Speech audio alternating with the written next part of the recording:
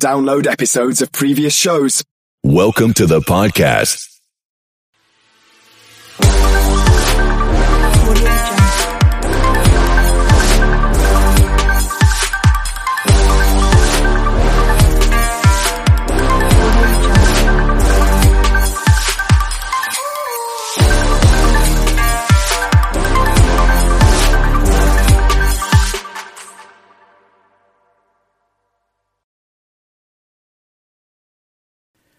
This sode would not be possible without the support of our listeners, patrons, and sponsors. If you'd like to learn more about supporting the 3-Bit Gamer Show, check us out on Patreon at patreon.com/3BG. And a huge thanks goes out to our boss-level patrons, Jeff, Christopher, and Patrick.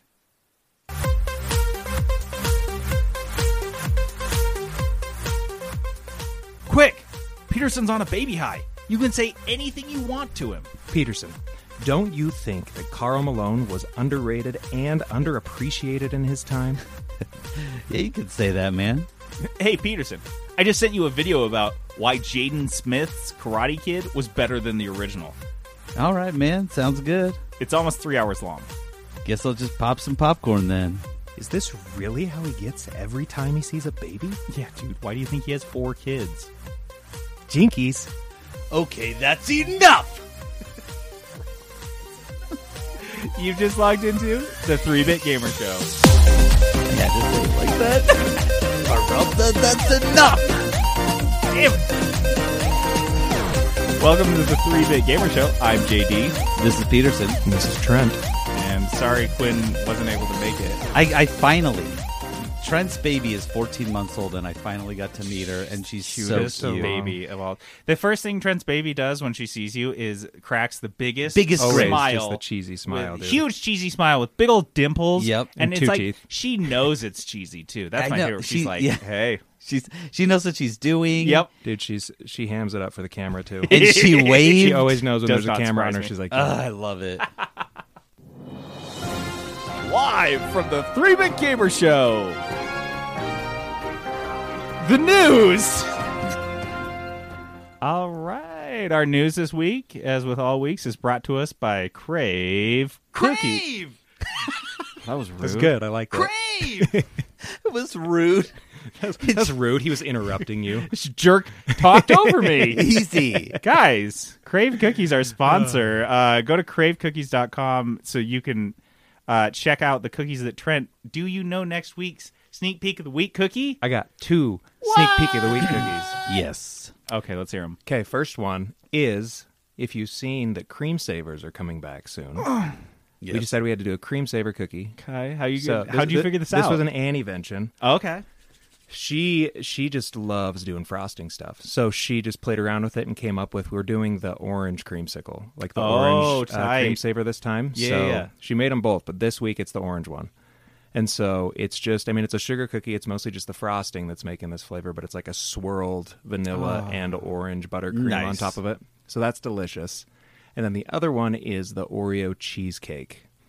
So Oreo's always like a hit flavor. You when guys we do stuff sinful with it. stuff with Oreos. That's what I'm just sitting here thinking. And so this one's got, it's just like a vanilla dough that's got a bunch of Oreo chunks in it, and then it has a cheesecake filling. Oh my God. And then it's rolled in like the crushed Oreo powder, so it gets like a little crunchy crust on the outside. Oh my God. And then Have you done that before? The Oreo crust? Nah, dude. An I Oreo don't think crusted so. cookie? I saw don't even another think place do it, I've and I was ever like, heard of that. That looks fun. Doing it. And then the Nice. white chocolate on top, because Oreos and white chocolate just taste so good together. Oreo crusted Dude, that's awesome. cookie. So that's next week. That's next week. My All right. God. All right. So get down to Crave Cookies, Midvale, Utah, or cravecookies.com if you just want to salivate over the cookies. All right, guys. Well, let's get into some news. Halo's community manager has revealed that Halo Infinite won't have experience points, just a battle pass. How do you...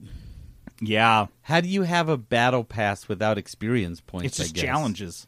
It's just challenges. You progress through the battle pass. Yeah, that's how you do it. So John, Junsik. just like a bunch of letters Junisek. there. Junisek. I'm sure that is absolutely not how it is pronounced. Now I got to look it up. But John Junisek is the community manager for 343 Industries that makes Halo. And yeah, if people will, I mean, the long and short of it is that 343 and Microsoft want people coming back to play compulsively, and they have decided that they can do that via challenges, daily challenges, whatever types of things that all ultimately feed into a battle pass. The alternative to this, for the people that don't play a ton of multiplayer games like this, is experience points, which you just generally get for everything you're doing. You're gaining XP. They're satisfying. Because they're satisfying, and hey, you have a game where you guys lose really badly, but you did really well and got a lot of kills. Well, you're going to get a lot of experience. The alternative with challenges is like kill 10 people from behind with a knife, or like win 10 games on this map.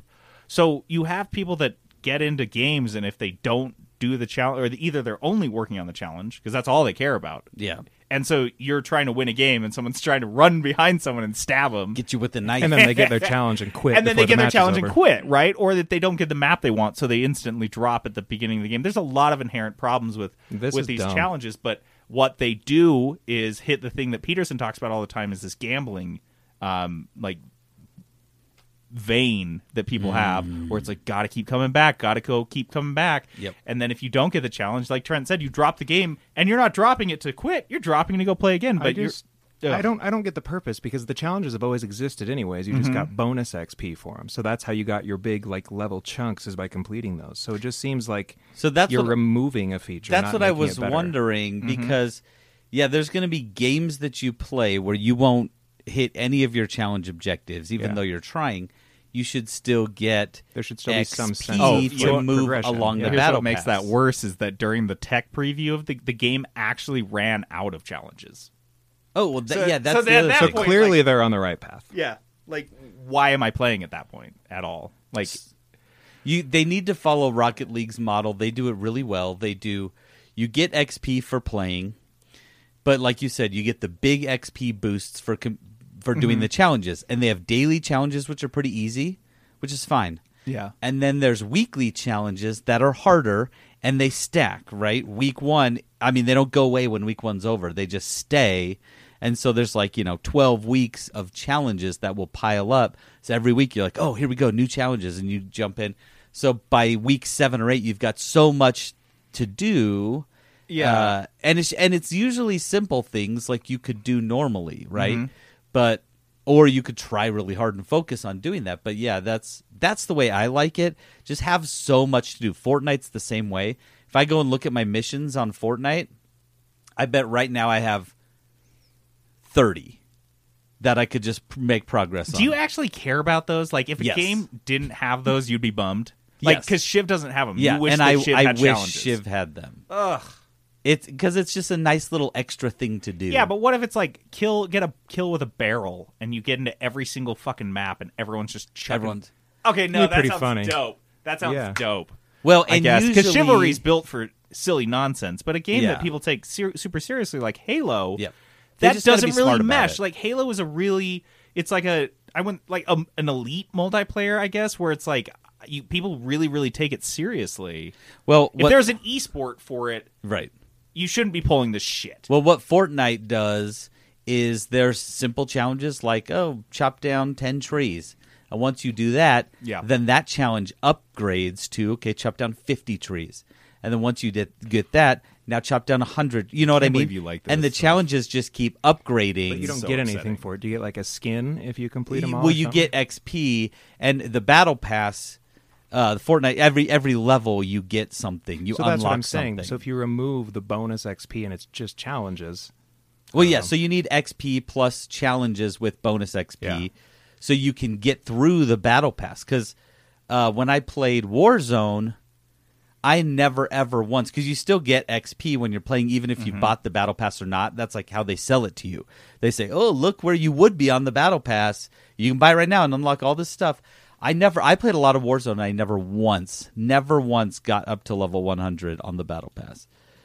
Fortnite I do all the time. Yeah. Warzone, it was like, dude, I'd have to grind so Which is hard what they're to going get to it. do. Which is what I feel like they'll do with Halo. Yeah. Is they'll make it hella grindy. So Just real grindy. I don't know. It's a strange choice. It's Unishek, by the way. That's his last name. You're going to Unishek. say that's what his Twitter handle is. Yep. Unishek. Oh, all right. EVGA has attributed GeForce RTX 3090 failures in Amazon's New World to faulty soldering. So yeah, this was, if you remember, this was the Amazon New World beta was destroying people's 3090 graphics Which is cards. a $1,500 graphics card out to base. But I think that, some of these were more than that. And that's Yeah, if you can sure. actually get it at retail. So Yep. you drop $2,000 on the highest end card, and New World is frying it. And now they're saying, bad. oh, it was the soldering on there. It wasn't even the real game. What a So- bummer. No, it was the beta. So who's at fault for this? Here's what happened. The poor soldering on its own wouldn't have necessarily killed the cards, but New World's beta didn't institute a frame rate limiter on menus or loading screens, sometimes leading cards to jump from a cool 100 frames per second to over 800 frames per Because it's just second. pushing itself as hard as it can go on the loading screen. On Go, the loading go, screen, go. on the menu, I get for like the 1 millisecond. If someone had like an Because ultimate the only rig, visible frame moving is a bar. yeah. There's nothing else on the whole screen. But there was 1 millisecond on one person's rig with a 4K setup where they saw the face of fucking God because they saw 800 frames per Dude, second, it was just, and they were like, incredible. and then the This- card exploded, their computer melted through They the hear floor. a sizzle down by their... Yeah. This is But like, they're like, it doesn't matter. I saw 800 I FPS. saw it. I've seen it. Look how great it was. This is like if you were this is like an NFL game, like in warm-ups, if they were going as hard as they could, just hitting each other as hard as they can, just the whole team is injured before the game starts. That's what But this they have is. bragging rights, so it doesn't matter. They hit 800 frames per second. They got 800 Holy- FPS. So yeah, basically that was what had happened, but they said that it was combined with the poor soldering caused the affected cards to overheat.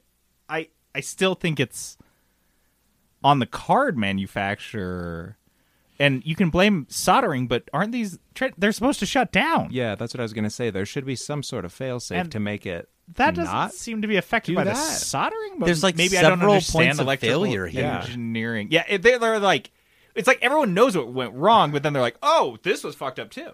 We also had bad soldering. Just Oh, hey, the fans were we falling also, they're like, guys, you don't have to tell us everything. No, you you did guys wrong. like we knew what happens. They should have been like this is new information, but this is what we were estimating about had happened a month ago or two.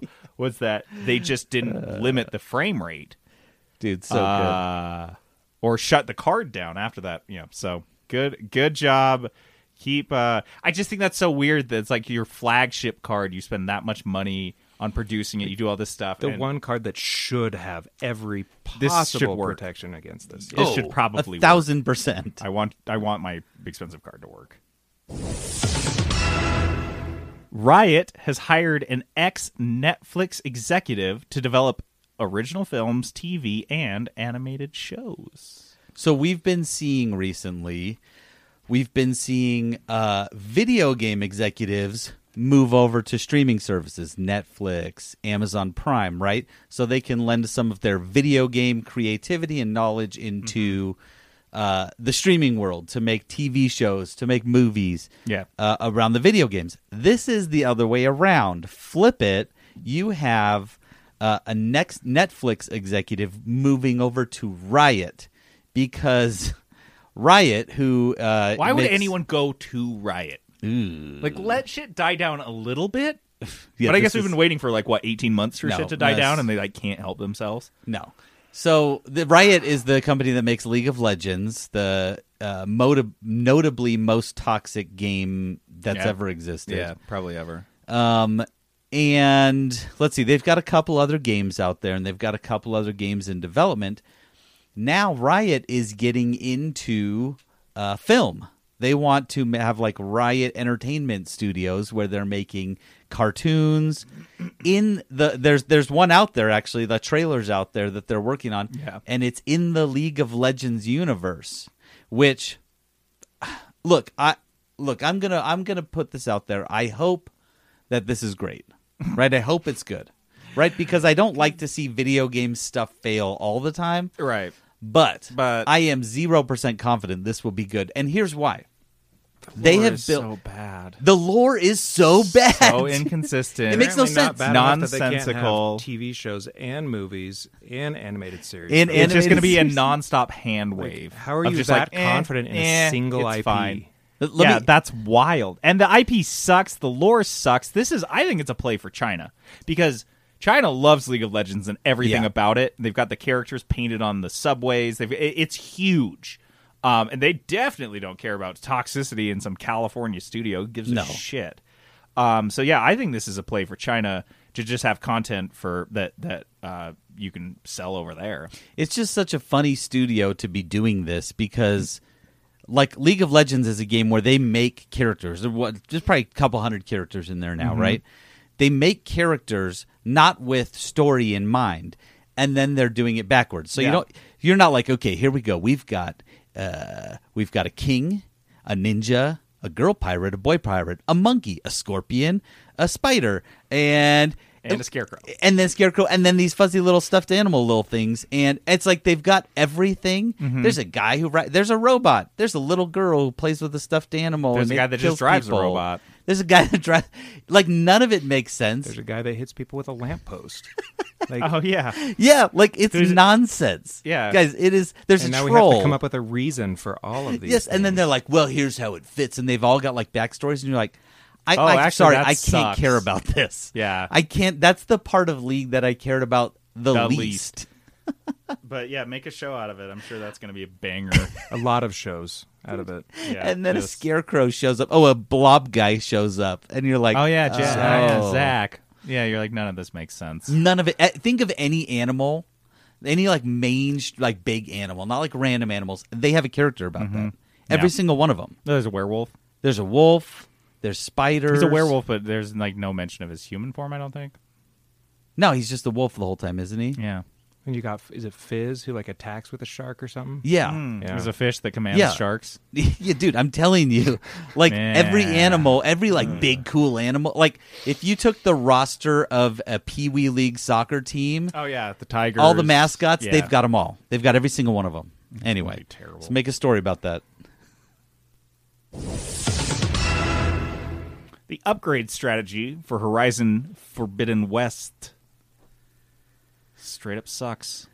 Dude, okay. I don't know if you read this story at all. Yes. Do you want to describe it? Because it's bad. Yeah. So Horizon Forbidden West. I mean, so imagine you are a Horizon Zero Dawn fan.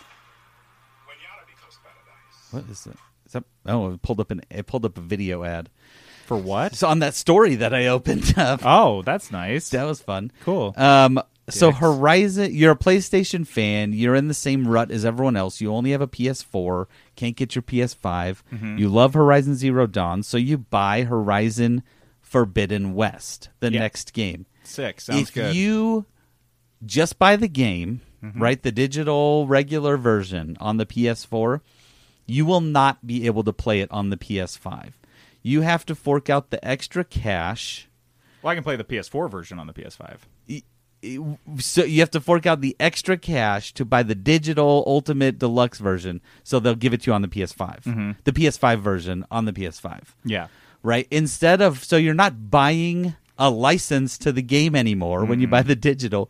You're buying, It's like locked. dude, it's crazy. So unless so you, dumb. you have to buy the. So if you get the standard or special edition, the special edition, which you'd assume you get it on the PS4, it just like you could play it on the PS5, but it will deliberately look shittier than it needs to On because purpose. you did on purpose because you didn't buy the digital deluxe, the collectors, or the regalia editions.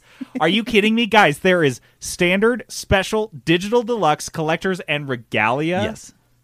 Why, dude? I fucking hate capitalism, dude. This Well, is how much is the regalia edition? I don't know. What they Let's- said? You Like have to 160 literally bucks? chop off a limb. Well, I think that's the one where you get the statue. Send in a pinky. Oh. So you're gonna get all sorts. It's probably $200. But here, that's the thing. If you don't spend over $100 on this game, you won't be able to play the PS5 version. That's okay. I can get a PS5. It's fine. It's This fine. is I don't even want it. entirely I'll theoretical. play it for you guys. Fuck you. You know what? No, I'm not hearing it. Cyberpunk 2077 isn't wet enough anymore. I don't like this headline. I get it, dude. That's like one of the main features of a cyberpunk aesthetic, right? It's all like wet. If it's not wet enough, it's not cyberpunk. Water running off of neon. Is there a cyberpunk in the desert? I don't think I've so. never seen it. I don't want to see it, Dude. Their whole theme is men's restroom. Yeah. Everything's wet. Yeah. Just everything. Men's Public restroom, bathroom. Men's restroom at like a football game. Yes. At a It's just vile sporting on like a event. rainy day. Yeah. Everything's wet. Yep. That's what they everything's want it wet. to feel like. There's like everyone leaves their empty bottles that they've snuck into the stadium on the urinal. That's the aesthetic in Cyberpunk, and they have removed that. How dare they? The latest update has made the cars look much more matte. There are literally fewer puddles on the ground. Is this just so that it's playable Yes. on old consoles Yes, again? that's exactly what it is. We're going to make it worse for all of They're you. pulling that have- stuff Yes, out. they're literally removing things from the game That's to improve the absurd. frame rate at this point. Imagine you're the guy that you're like, you worked and busted your hump 24/7, and you are a environmental artist at CD Projekt Red, and you're working on the water effects, which you probably were hired specifically because your portfolio shows that you can make make cool stuff water wet. effects. And you crunch, you work so hard, and you get the shiniest, wettest game out the door. Everything's It shiny. is slick as hell. It just slips right out the door. And you're like, okay, cool. My wet art is good. I can like go get a new job at a better studio. And then you see this story, and the one thing you did on this game, the one thing that actually got out the door, the wetness. Oh, and it was They such took good it out. wetness. They took out my moist. They took game. out wet. Everything's dry. It's dry as a desert out here now. There's no corners anymore. Everything is a straight square polygon. They're just stripping it down to the wire frame, and then they're gonna build back up. We're not even going to build back up. we need to play this on the PS2 It's now. gonna be Cyberpunk 2070 Minecraft. 1077. Cyberpunk 32-bit. It's the episode of feature. Cyberpunk 64. the episode of Rick and Morty where they put Rick and Morty in the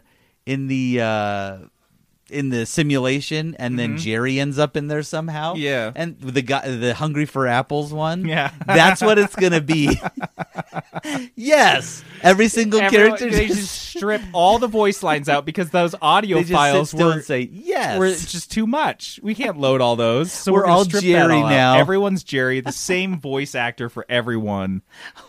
Way to go. It's not wet and My It's man. just like Microsoft Sam the Yeah. whole time now. Sounds good. Okie dokie. Game Boy games may be soon coming to the Nintendo Switch Online.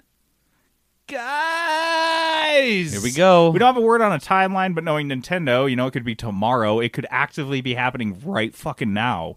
Like it could have been on there 2 weeks ago and no one noticed. Yeah, they're like, And they're oh, like, yeah. oh yeah, it's there. Dude, and so this is all coming from rumors. This is all rumors Mm-hmm. from the Nintendo Life rumor mill and some other places that have, like, I think Eurogamer It's a tried to decent confirm source. it. It's a good source. It's absolutely a good source, but because it's a rumor, like any news that comes out of Nintendo, we don't have any super good details, although the source did say that other retro platforms are also on the cards. So it could be Game Boy Advance we could see. Oh my god, I would kill to get Metroid Fusion on the Nintendo Switch. Would be the sickest. I mean, they're just leaving money Well, that's on the floor by not doing this. They have a bunch of SNES and NES games on the Switch Online store, but nothing, as far as I know, really out of the Game Boy. Yeah. Just stupid. How hard is that to port? That takes you like an hour. So, Takes one intern an one afternoon. intern, one afternoon, and you guys can make $1 billion. So yeah, we don't have a list, we don't have a timeline, but keep an eye out because This is what we've wanted, right? When We've they been first bitching get about the this Switch, we were like, forever.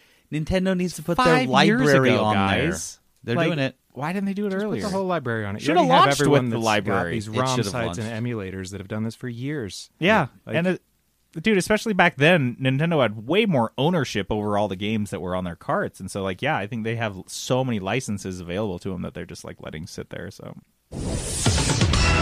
Facebook Gaming has expanded streamers' access to licensed music.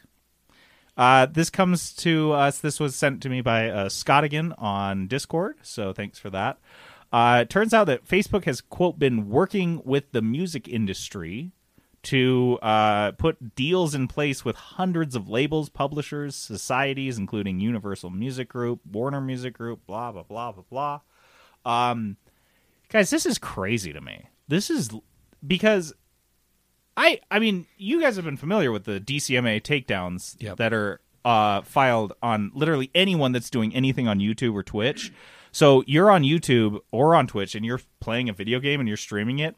And in that game, if a song comes up, like any song, like ever written, it will flag and like they'll pull down your stream or they'll give you a strike and your account will get flagged. Like there's all sorts of consequences. And I guess I thought in my head the whole time this was happening, it was like, wow, the music industry is a bunch of pricks. Like I can't believe they're doing this. But in reality, it seems like it's like YouTube and Twitch passing the buck on something they should have handled themselves and being like, well, the creators can just handle it. You guys just figure it out. Stop streaming music. Stop playing games that have copyrighted music. They just don't give a shit. Well, especially when you see how much those streamers make, like on a platform like Spotify or something, they only make like what is it, like a hundredth of a cent per stream or something so like you that. play a so song how on hard repeat. is it if you're like Twitch or someone to just give that to them? Exactly. Like it's not hard. You just need to do what Facebook's you done, lose and like a fraction of a cent every time someone streams, and you make way more than that off of that individual stream. And you make your streamers happy. Which at this point, I didn't realize Facebook gaming streaming had such a strong platform, but I guess they do. And because that was where, if you guys remember, when Microsoft shut down Mixer, which was their Twitch competitor, they told everyone to go to Facebook gaming. Yeah. And so you've got, and YouTube, I mean, we're streaming our podcast on YouTube right now because of the platform is vastly superior. So the fact that there are these like really strong competitors out there in the market, and YouTube and Twitch, which are backed by Google and Amazon, let me remind you, are just like, meh, you deal with it. It's just beyond me now. To think that they've been doing this to the people on their platform that are bringing all the streamers in that do have an option. They do have an option to move somewhere else. And they're just like, and they are like sending them emails that are just so shitty. When you get these emails from Twitch, it's like they made no effort whatsoever to make them sound human at all. It's just like a fuck you, how dare you do this? And a lot of these people have made this into their livelihood. So imagine just like you're playing a game and some song comes on and all of a sudden like you have a strike on your account and you're like wondering why, and Twitch is doing it literally just because they're lazy. They were too lazy to go out there and talk to these labels and publishers, and they were just like, yeah, that's our solution. That was their legal team's solution, and no further thought was put into it. And I can't believe I'm here giving Facebook props for doing something like forward thinking or human remotely. But this is what they did, is they're like, do we punish all of our people constantly? Do we want to have a whole team and department dedicated to just sending emails to punish people for unintentionally playing copyrighted music on our platform? They're not doing it to be the good guy, though. They're just doing it to steal everyone else while this is happening to the other companies. Yeah. Which boggles my mind. That's honestly, it's probably cheaper for them too to pay for the license to be able to probably do not this. this quarter though. Yeah, they had to eat some quarterly profits. Shoot! Oh no, they're only quarterly profits only gonna go up by 7%. And then someone's gonna get fired. 7% only. Ugh, socialists. Kudos.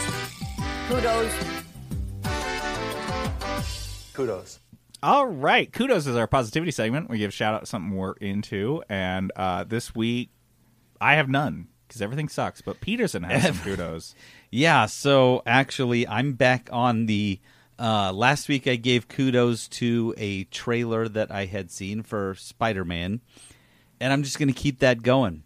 Okay. My kudos, I got You just love trailers. Short-form media, that's what Peterson's all about. Sum it up for me. I am also about that. Can you? I don't want to see the whole movie. Can you just give it to me 8 minutes? 2.5 Are you minutes? kidding me? That's cut that into quarters, and I'm in. Can you do like three 3-minute series? Wait, you want me to read about the movie? Oh, get out of here. Aw, damn. No, so trailers. There's been some good trailers lately. Aaron mentioned this before, but I watched it and was so stoked. Star Wars Visions. Have you guys watched the trailer for this? I have not. But I've No, heard about is this it. the anime one? Yes. And I've heard such good things. What it is, I think it's seven different well-known anime studios making Star Wars stories in their anime form. Okay. It's like what they do with The Matrix. The Animatrix? Yes, And then they Wasn't had it a the same thing? It was Supernatural like one. They 7 did a different Supernatural animators, 'cause each one was a anime. little different. Yeah, and series. if you watch the trailer, they look very different. Yeah. It's very different styles. And honestly, this is what we're missing from Star Wars, because it is, anime is like epic and everything's just big explosions and fighting is crazy, and like that's what it looks like. It looks really great. There's Hell even yeah. one that looks straight up like an old samurai cartoon. That's so awesome. It's Samurai Star Wars. Guys, I don't even. want Here's it. the thing. I'm not like an anime fan. I'm not against Not a it. I'm not one fan-ame. of those that's like, oh, I hate anime. It's fine, right? I'm not into it. I'm not against it. This looked incredible, though. I am 1,000% in on this. So at least go watch the trailer for Star Wars Visions. It looks like they've opened up Star Wars to different creative minds, Why and not? do it. Print That's money. what we need. You will just print money. The other trailer that I just saw today is for the Wheel of Time series, which is going to be on Amazon Prime. If you're unfamiliar with Wheel of Time is a major fantasy saga written by Robert Jordan. And Robert Jordan, it was such an epic saga they didn't finish it. And then it was put onto none other There we go. than the great Brandino. Brandino. Brandino. Brandon Sanderson finished The Wheel of Time in epic fashion. Now, I haven't read it because I started reading The Wheel of Time, and this is everyone's, like 75% of people, this is their experience. They start it, they get to book 7, 6, 7, 8, 9, and you're like, I'm out. I can't do this anymore. It starts to get too much.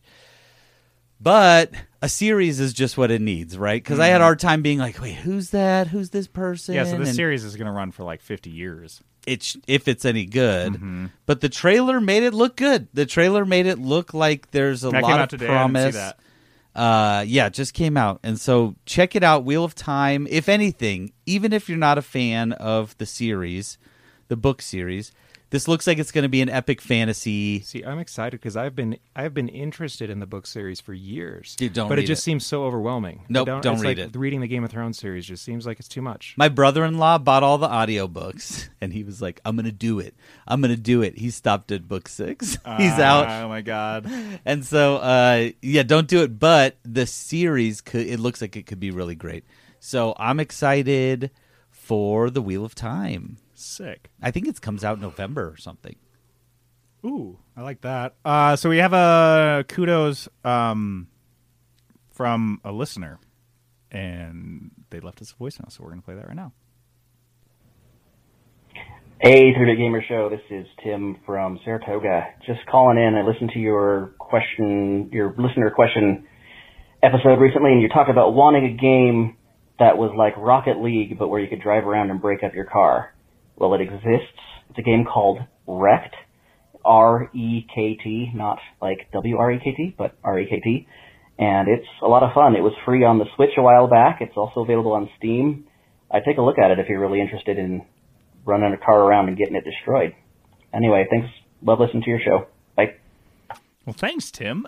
Thank you, Tim. I have to say, the moment I listened to your voicemail, I went to Steam and downloaded this because the demo's free, and then I forwarded it to Trent Jackson because it looks so familiar to another game we were into way back in the day and still are. Looking at it right now, San Francisco Rush 2049. The stunt mode in that reminded me a lot. I jumped in and played Wrecked for a minute, guys. Everyone should. It's on Steam, so just go get it for free for a minute. But yeah, I'm going to be playing this with Jackson and Trent. Thank you so I'm much so for that pumped. recommendation. Good It recommendation. is. Oh my god, just so funny that he's like, yeah, it already exists. Everything exists. Everything's already been made. The good. The bad. The ugly. I missed that one. We haven't done this forever. I know we don't do this one very often. Good, Bad, and the Ugly is our little segment where we take an aspect of games and we talk about the good, bad, and ugly parts of that. This week we are talking, because this is inspired from one of our listener questions last week from Snorgle that I thought was absolutely awesome about game controllers, and I realized we have not done a lot of talking about game controllers. A deep dive into controllers. A deep dive, as it were. So we're going to do that now. We're going to do the good, the bad, and ugly of game controllers. Do you guys want to do this in an organized fashion or a whatever you want, shout them out fashion? Everyone say yours on the count of 3. Everyone say it at the same time. All 3 of them? I'll do my good, you do your bad, JD will do his ugly, and we'll all just say it talk at the same exact time. Okay, right? That's how one, no. 2, 3. Oh, Okay. Oh. I was ready. No, I'm putting my foot down. You can fix this in post. Rude. Yeah, you can I'll do it. just squish everything together in post. Oh my god. Why is this episode only 30 minutes long? I'm trying a new thing. I'm just mashing all this stuff together. It'll be great. Okay, well, let's start. I'll just start with a good, and do it. Everyone just do whatever they want. A good for me is clear button names. Button names are big deal, especially when you're in like a tutorial or like a help menu. It's like telling you how to do something. One that I really like is on the Xbox is there's the trigger, and that's the RT, or right trigger. I'm like, yeah, I can get that. And then the RB is like the right bumper, and you've got RT and RB, and I feel like they're distinct enough. B almost feels like it's like a secondary thing as well. Or It's back. or like back, and yeah. So I feel like good button names that like are intuitive. I would say the opposite of this, which is in my bad, which is kind of dumb, but is like when you have shitty naming conventions like triangle, square. Yeah. Like you can't say it out loud. It's okay on like on a screen when it's telling you to press triangle or square, but that is not intuitive. I don't think that's how people think. I've got a similar bad, but we'll get there. No, do it, Trent. What's your bad? My bad is on that same level. It's not the square, triangle, whatever doesn't bother me, just because I'm used to the PlayStation. What I hate is when you have 2 controllers that are visually and functionally almost the exact same, but they have swapped letters for stuff. So like the A and B on the Nintendo versus the Xbox, it drives me nuts because if you go back and forth between those 2 consoles at all, your brain can't adjust. No, exactly. I play a lot of Xbox with the kids, and then I pull up the Switch, and I'm just hitting back the whole time. I'm like, oh, well, so Nintendo came up with the A and B button and the placement of the A and B button, and they get to own that. That's theirs. Yeah. But this, you can see who's to blame. The Dreamcast comes along, and they wanted to be different. It was another Japanese game company. It was the Nintendo rival. Their B and A had to be opposite, and then when the Xbox copied borrowed from the Dreamcast controller, they kept the button configuration. So yeah, actually, you guys, this mirrored my main bad, which was I just called it button nonconformity. Yes, like okay, guys, listen, I get it. Okay, A, B, X, Y, I can understand that. Like I can wrap my head around it. I can't understand why those are the letters we chose. X and Y. Well, think about it First this way. 2, and then not the last 2, but the second to last 2. Why can't we do A, B, C, and D? Well, yeah, but if you're like saying that, B, C, and D kind of sound the same. Yeah, B and D, right? If you're saying the letters A, B, X, Y, those all sound very different phonetically, right? Maybe I can wrap my head around this, right? Okay. And plus, when they first, I think it was first on the Super Nintendo, right? And the Super Nintendo kind of had those different. They wanted to differentiate the buttons. Yeah, and the Genesis had C, A, B, and C. so they had B, C, which may have been confusing. Yes. So, but PlayStation, like, what are you doing? I cannot. If you tell me to hit the square on the PlayStation controller, I'm like, is that B? What is square? I don't understand what the square is. In other countries, is an Xbox controller still A, B, X, Y? I think it actually is. I'm sure it is. Because if it's not, that means PlayStation wins. No, I'm sure it shapes is. Are because I think the Roman alphabet is common, or the Roman alphabet, is that what it is? Anyways, the alphabet we use is common enough to where they'd understand it. They wouldn't be putting like Russian letters. I did trying to find if Cyrillic there's a alphabet. Cyrillic Xbox controller. I There's want not. it. I want a There Cyrillic is not. Xbox Get controller. replacement buttons. I'm sure they exist somewhere. Yeah, that would be Dude, pretty so tight. funny. No, but I can't wrap my head around the PlayStation things. It makes no sense to me. There's no order that I would place circle, triangle, square, and X in if I had to make an order in my head. Square goes before triangle. Always. Circle goes first. Yeah, see? He's Also- like you don't know anything about shape order. Dude, I don't know. In 20 years, we're going to be like, okay, listen. But also, X isn't a shape. So no. why? Dude. I like the theory that it's all pizza related, right? Oh, my gosh. So the triangle is the piece One of pizza, slice. the square is the box of pizza, the circle is the whole pizza, and then the X is the slice The of sliced pizza. sliced pizza. Maybe that's how we'll start referring to it. Give me the whole box. Give me the box. Give me the box. Give me the whole box. pizza. You can click the box. Give me the Pizza quarters. box. Just want one box. slice. Pizza slice. Pizza slice. In the future, I can't understand it. And JD also, though, I can't. If it's quick, I can't get my triggers and my bumpers, especially on the Oh, okay. PlayStation. Doesn't the PlayStation have 2 bumpers? No, but they have. Well, I don't know about the PlayStation. Yeah, 5. there's 2 top bumpers. Oh, yeah, that's and what then the a Xbox trigger, right? No. There's one that has anyway. Or is it the Switch? I can't remember, but I can't get the button straight. Yeah. I cannot. I don't know, guys. There's too many buttons, and my brain already hurts. And we got to switch between. Well, yeah, because it's got like ZL. There's weird buttons on that one. Yeah, Yeah. like when I was playing the Pokemon game, I couldn't ever remember which button did what. I just couldn't. You want to really mess with your brain? Try to get into PSVR, and they use the same kind of like button configuration, but everything is completely rewritten. So it's like it's not like they're not even in the same position anymore. It's like the square's over here and the triangle's there and the trigger's there and this is there, and you're like, it's tough. Button nonconformity is my bad. That's my bad too. I hate it so much. How about an ugly? I got an ugly. I got an ugly. Go ahead. Every single Nintendo controller, every single one except for the Pro, has been, because it's got good aspects, Yeah. and Nintendo is the controller company. They have been innovating and leading the charge on controllers ever since the first one. They went from the joystick with Atari to the Nintendo Entertainment System, and that is the same idea with the controller we have today. The buttons are on the right, the movement control is on the left. They were the first ones to have the joystick, like with the N64. Yep. They were the first one, with a joystick, and The they were the N64 first. was fine. Uh-huh. It wasn't awful, but They were the first with motion controls. They had some unique things they were trying in terms of making it more ergonomic with the GameCube. But there are negative things I could say about every single one of those controllers. Significant negative things. Significant ones. Big Yep. negative things. The NAS was too chunky and square. The SNES that one was actually a pretty slick controller.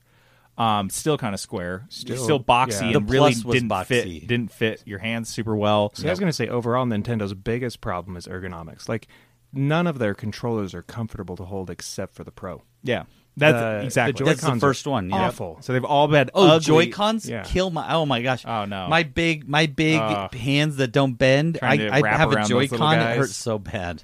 Yeah, so that's my uglies. Every single Nintendo controller up to the Pro, which I don't even count as a Nintendo controller, it's literally an Xbox controller. It's like the same exact thing. So it's just the AB same and thing. switched. So no, I don't even count that. So every mainline controller that the Nintendo has made is ugly. Okay. My ugly. Yours was quite literally an ugly. Yeah. My ugly is that there are, and we talked about this a little bit, but okay, so there's a lot of buttons on a controller, and sometimes I can't figure out what's what.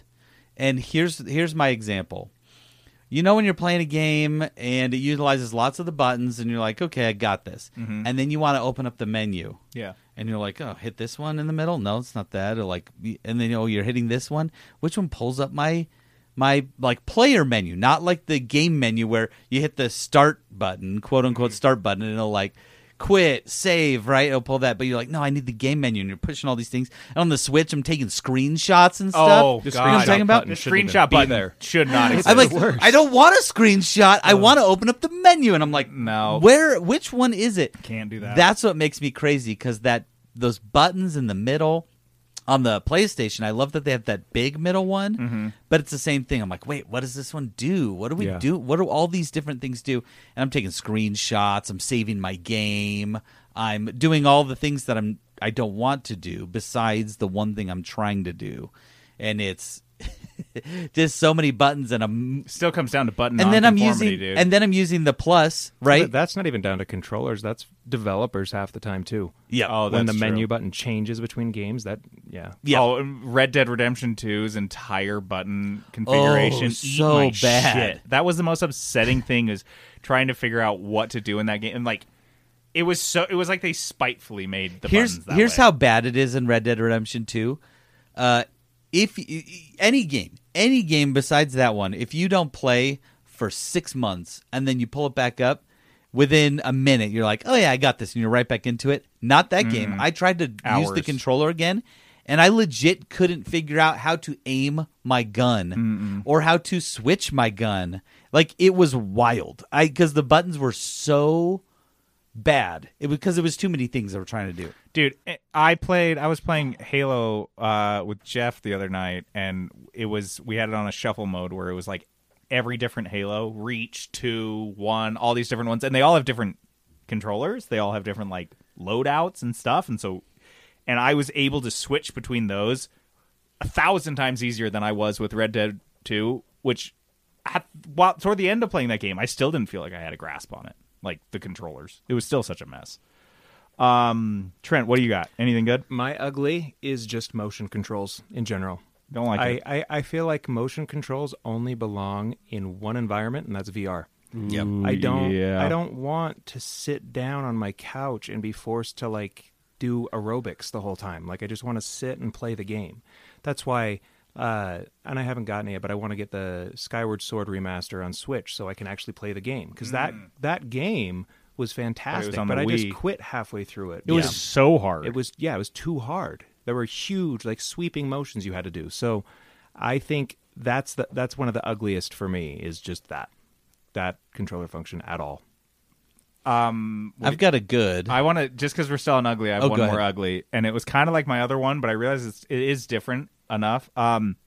It's ugly when a game developer or a console developer tries something new, because so many times you can end up with. I mean, I can't think of like a new controller that was like, we're going to break onto the stage with something entirely inventive, Like that a was brand new functionality. well received. Like, they're always like, ugh. Like the VMUs for the Dreamcast. What an awesome novel concept to have a little screen in there, something that they still haven't revisited, but they're kind of dabbling into with the PlayStation 5. As using it as a memory card was cool, but the battery sucked and it died after like 2 minutes, and you couldn't really use them for their intended purposes, like a mini Game Boy. So it was like, ugly. Yep. And just like I talked about, every single It's Nintendo theoretically one, good. yeah, you bring out something practice, new, though. like, and you're like, oh, this could be really neat, this could work out, and you're like, oh, actually, there's a reason we've been doing it this way, and it's hard to get people to adjust to a new paradigm as well. So, Yep. but Yeah. sometimes they work really great. And that's why I like the PlayStation, what PlayStation has been doing with their controllers, because they're adding new functionality, but they're just little things. And it's not Some something sound. you actively have to pay attention to. Yes. It just happens. Like I was talking about The last week, lights. the trigger feedback. Right? Yes. I didn't know it was there. I didn't have to know that I had to do anything just specific. happened. It just It's happened. funny you didn't know it was there. I'm Yeah. like, that's the thing I'm like most excited for about like I the haven't haptic read about the triggers. controller at all. Yeah. I've Yeah. just used it. Dude, and that's so funny you mentioned. This is my good. Is literally everything PlayStation is doing right now is good. Their controllers are amazing. Yeah. Really, they are. They're comfortable. They have, like you said, all these iterative features. The touchpad, the speaker, which is huge. The speaker is enormous. I cannot believe Xbox just slept on that again, because it costs you nothing to put a cheap, shitty speaker in your controller. It really doesn't. Like, it would. It doesn't have less to be than a nice $1. speaker. It does not have to be nice, because that's the whole idea. People know it's a tiny, crappy speaker, but when you hear like your feet going through the grass when you're sneaking in a stealth and it's game, below you. oh my Yeah. god! Well, when you're not used to it too. When I Yes. first got when I borrowed JD's PlayStation, I was playing God of War 4. Yeah, and I would hear stuff, and I'm like, this? And then I look down. I'm like, oh my god, that's coming That from is the controller. really neat. And the color on the light will change a little bit. And based it is on a what's motion going control. on. Don't forget, like you Yep. can use it to like I remember playing a game where I shook it like a can of spray Yes. paint. And I know Trent said he doesn't like that, but I feel like that's why you said it was an ugly, because sometimes it is kind of cool. That's cool. It's more like if you're playing Mario Kart, right? I don't wanna do And you this. tilt. Just if you have someone like my mom has to do motion control, to she move. can't steer without doing this, Right. And so if she's playing the game and steering and moving her body, it throws the whole thing off. And the difference is the PlayStation controller is not a. It has motion controls, but it's not a motion It's not controller. its intended Yes. like, You're not primary use. You're not trying to do boxing with it, right? You just like little movements will do something. and it gives you it just gives those opportunities for game developers to Yes. play with it, and most people don't, to be honest. which is a shame. But I- all the first party people do. I only have one complaint about the PlayStation controller as a Okay. whole: the thumbsticks. I like on the Xbox controller they're offset a little bit. Oh, you don't like that they're both I don't down? like that they're like perfectly in line with each other. It bothers me. I don't know why. Well, that's the thing when I'm playing because I'm so used to Xbox. When I play PlayStation, I'm not sure which one I'm supposed to use Yeah. on my left hand. Am I using the joystick or am I using the right D-pad? on the Xbox, it's very clear. Like Yep. that's what you're using most of the time. I have one thing I love about a nice controller is hand feel. And I don't mean like the way it fits in my hand. I mean the way that controller actually feels. the plastic. So my son, we've got a bunch of Xbox controllers because they keep breaking them and they want a new one or whatever.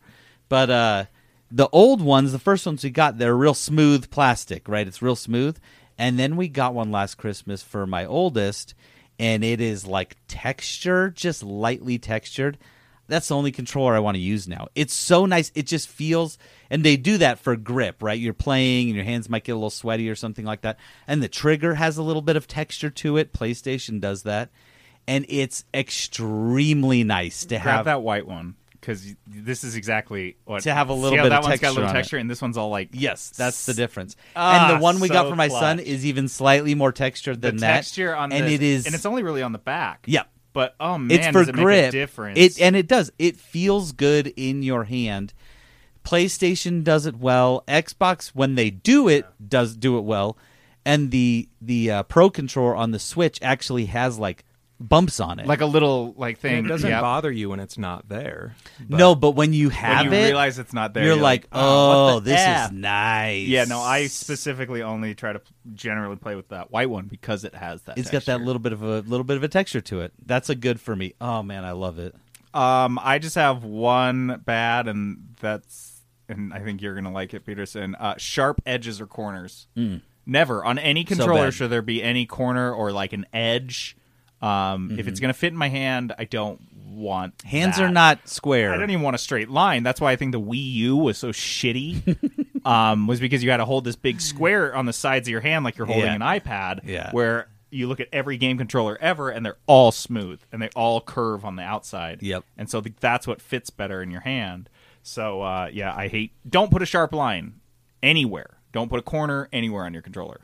It's never going to work. My other couple, like just on the way out, bad is when they're just completely bugged, like the Joy-Cons, because controllers are expensive. There's no way around it. Controllers are as expensive as a full-priced video game, so it is an investment, right?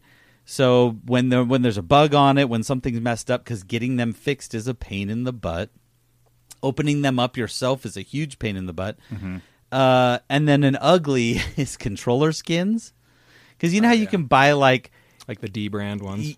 even like Nintendo has branded ones, but I don't like any of them. I never see them and I'm like, oh, that's tight. I like that. I don't like any of that. But the good side of that is Xbox's website has have you been there where you can make your own custom yeah. controller? That's awesome. And we've made some pretty sweet ones. It's very cool. My youngest son has one that we made a couple years back that looks like Pikachu.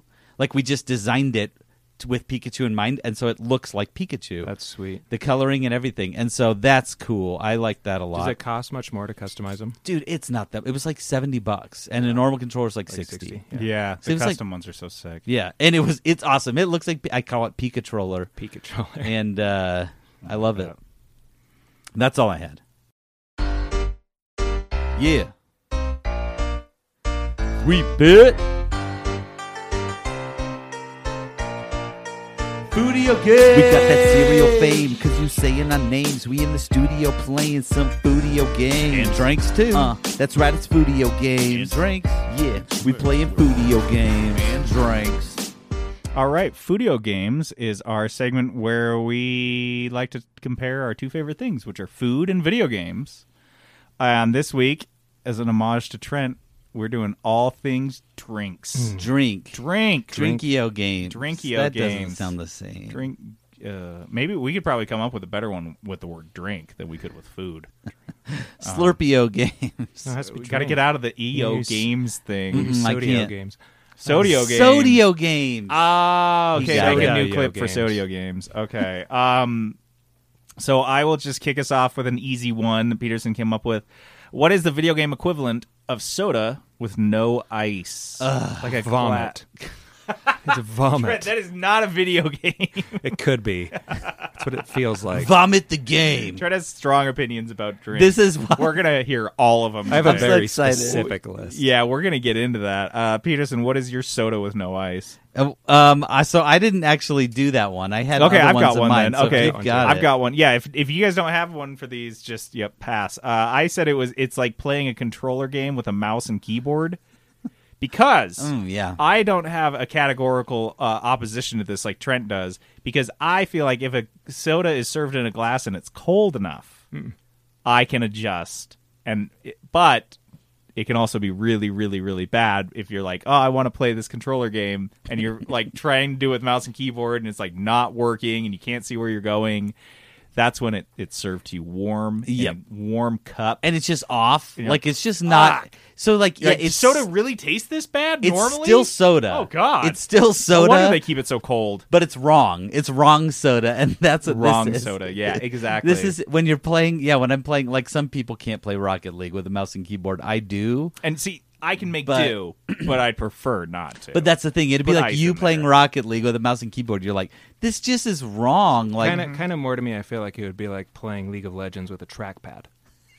The 'Cause we worst- did that. It was the worst day of our life. Trent and I did a one-on-one trackpad battle Oh on my this gosh. computer and another one just like it, a 2012 MacBook Pro. dude, I've done it too. I've done it too. It's awful. awful. Yeah, Yeah. if you guys don't know, in League of Legends, you need to select things with Yes.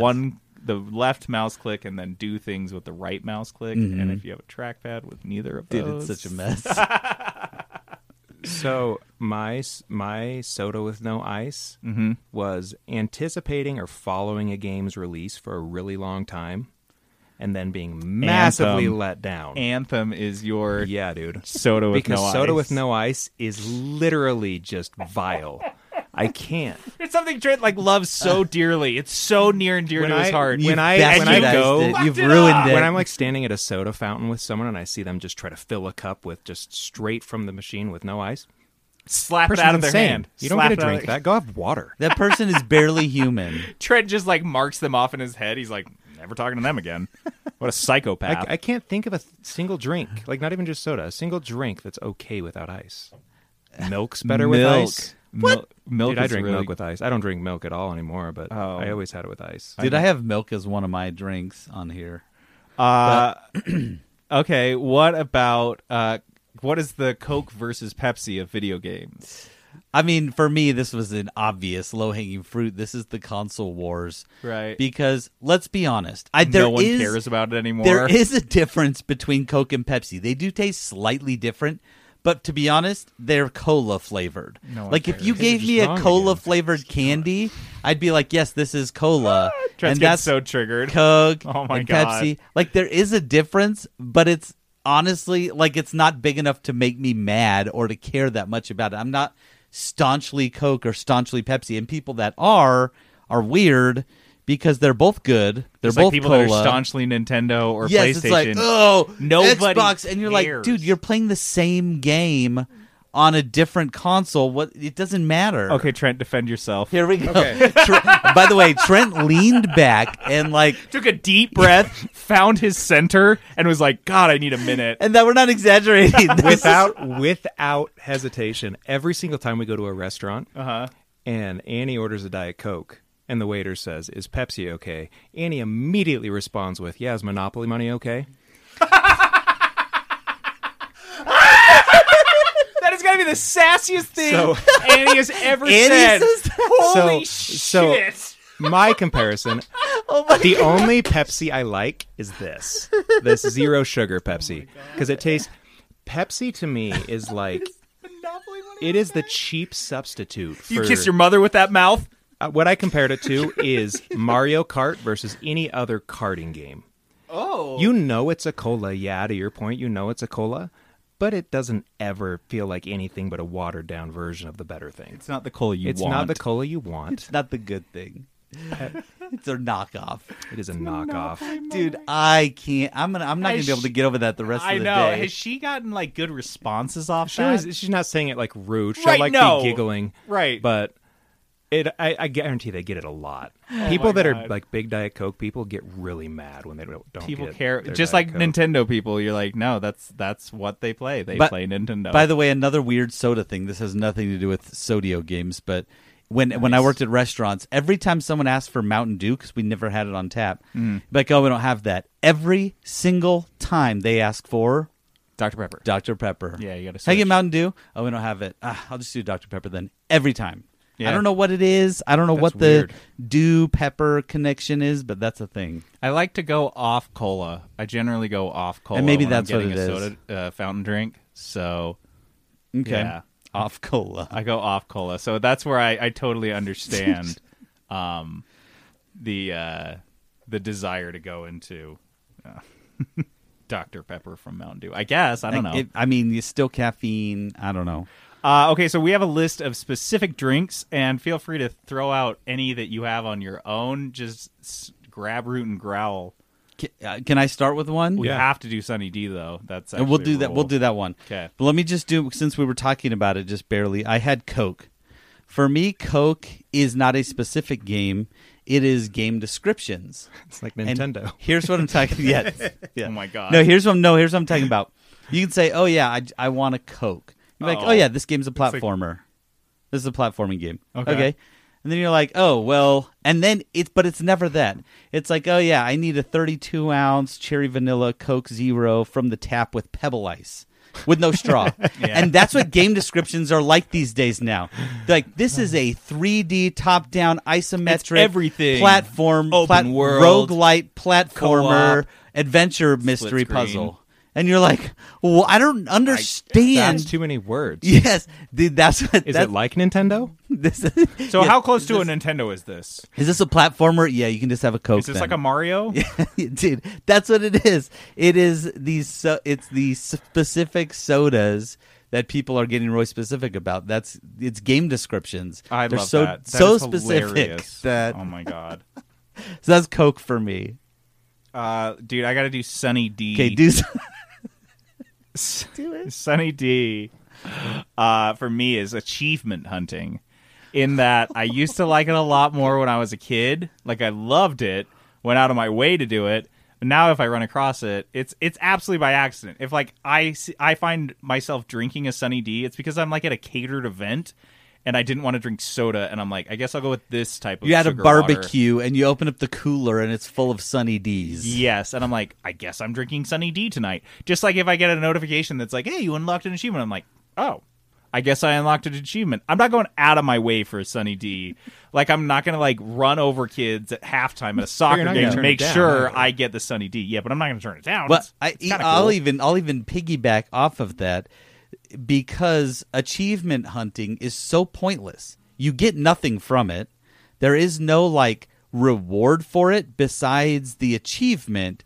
It's pointless, just like Sunny D. Mm-hmm. If you're gonna drink orange juice, just drink orange juice, not chemical Unless sugar you're talking water. about Tang. Because oh god, Yeah, Tang is the only one that gets an excuse, and it's Tang because is more like Kool-Aid. astronauts drank it, and that's cool. Everything else does not get a pass. Sunny D is not orange juice. They are not the same. Why are If they even pretending? Yeah, exactly. So like, if I'm gonna Is drink orange juice not readily available? And What- is Sunny D like notably cheaper than orange juice? Because I feel It like is it not. may be $1 cheaper. But it for sure doesn't have pulp. I don't have to worry about it.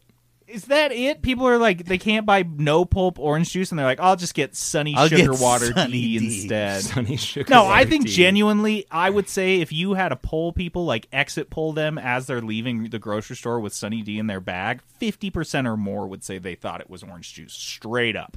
Like, Or they oh just yeah, like this the is orange commercial. juice. Mm-hmm. Well, it was between that and purple stuff. They're like purple stuff and orange juice, and I really like the Sunny D commercials when I was a so kid. funny. What about any of these others? Grab some. I got Trent? another random one. I got straw size. Okay. Okay, This is a really important one for me. I feel my like God, I dude. feel like he's passionate about I know, he this. just like looked really deeply into my I eyes. actually got in an argument about this just last night.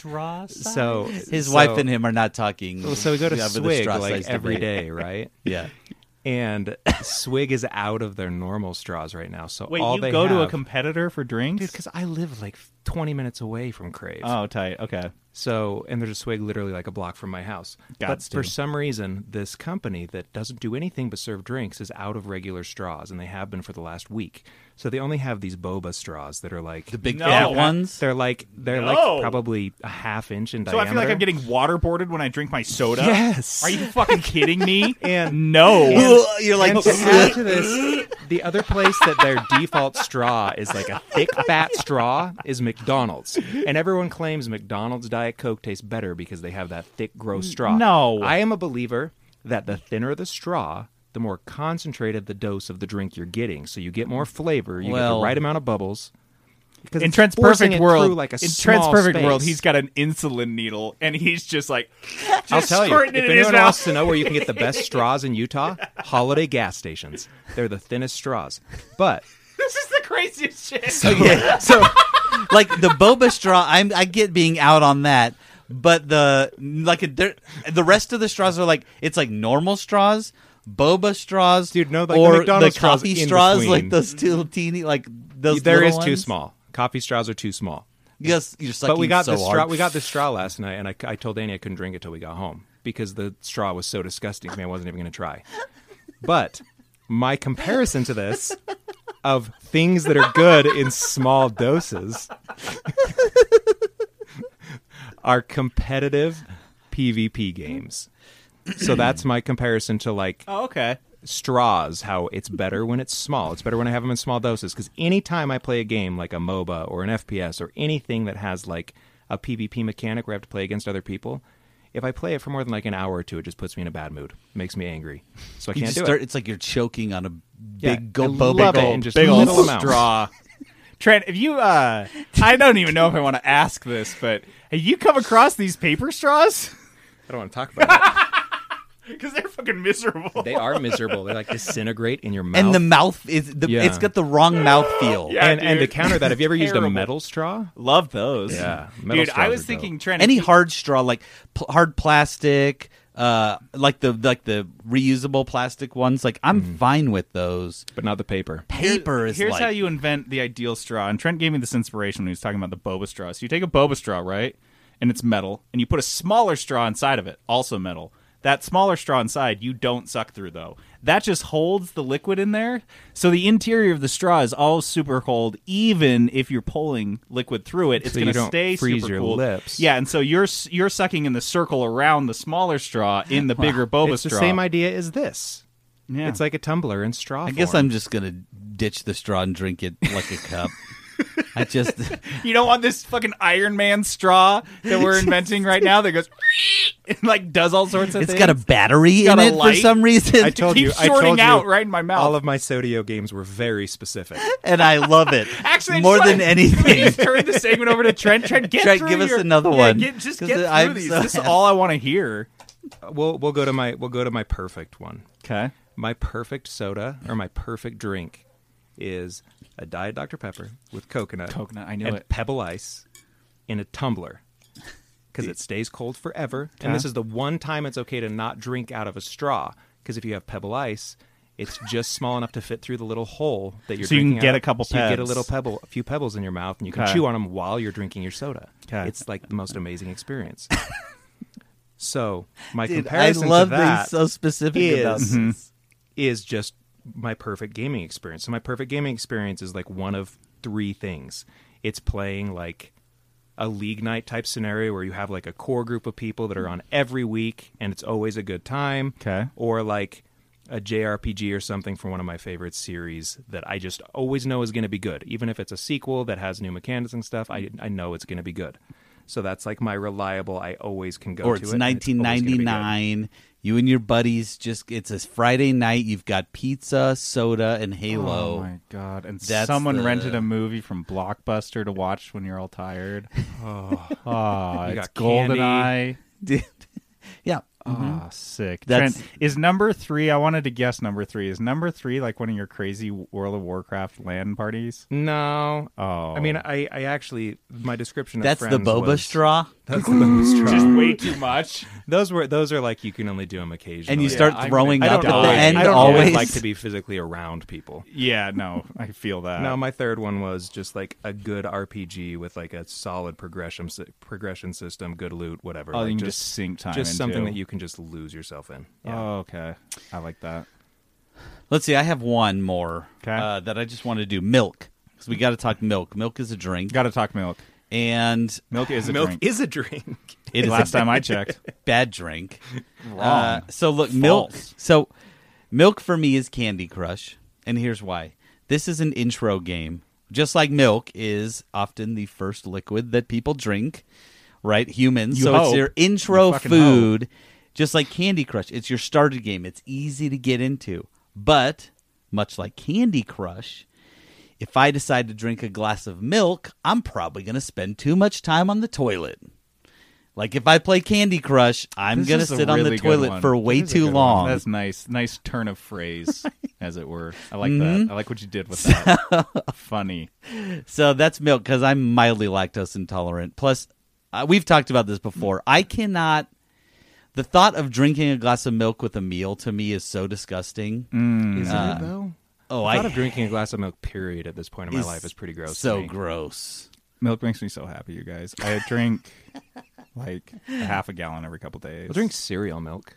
I don't even finish the cereal milk. I just eat as much cereal as I can using the milk, and then I dump the rest out. I don't even drink Dump it the onto a cereal new bowl milk. of cereal. Yeah, dump it, start a new one. That like sounds cooking like with you're start- bacon grease. See, for Oh my me, gosh. this is great because this is we already figured this out. Milk for me is the way I play games, which I have learned. I've come to learn in my years playing games that I play games very weird. Yep, I play he them does. very distinctly, and I play them my own way.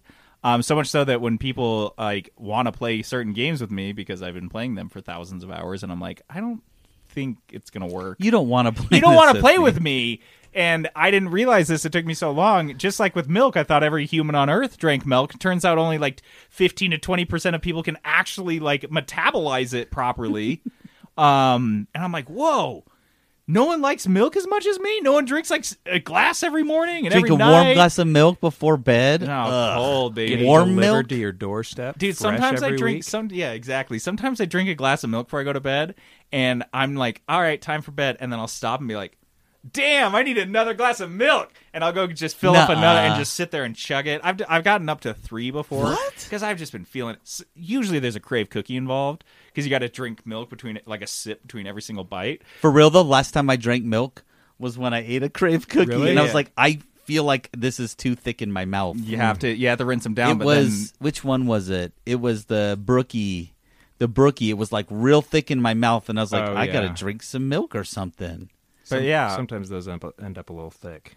No, I mean it's good. It's Yeah, so yeah. good. the Brookie is rich. It's that one is so a milk. good. There are definitely cookies that I'm like, this one demands milk. and some Oreos, that I you got a can- dip. The Oreos, you need It's milk. got like frosting on it. I think Any of you your don't need peanut milk. butter ones, I'm actually good without milk because they're so good. I want them in my mouth forever.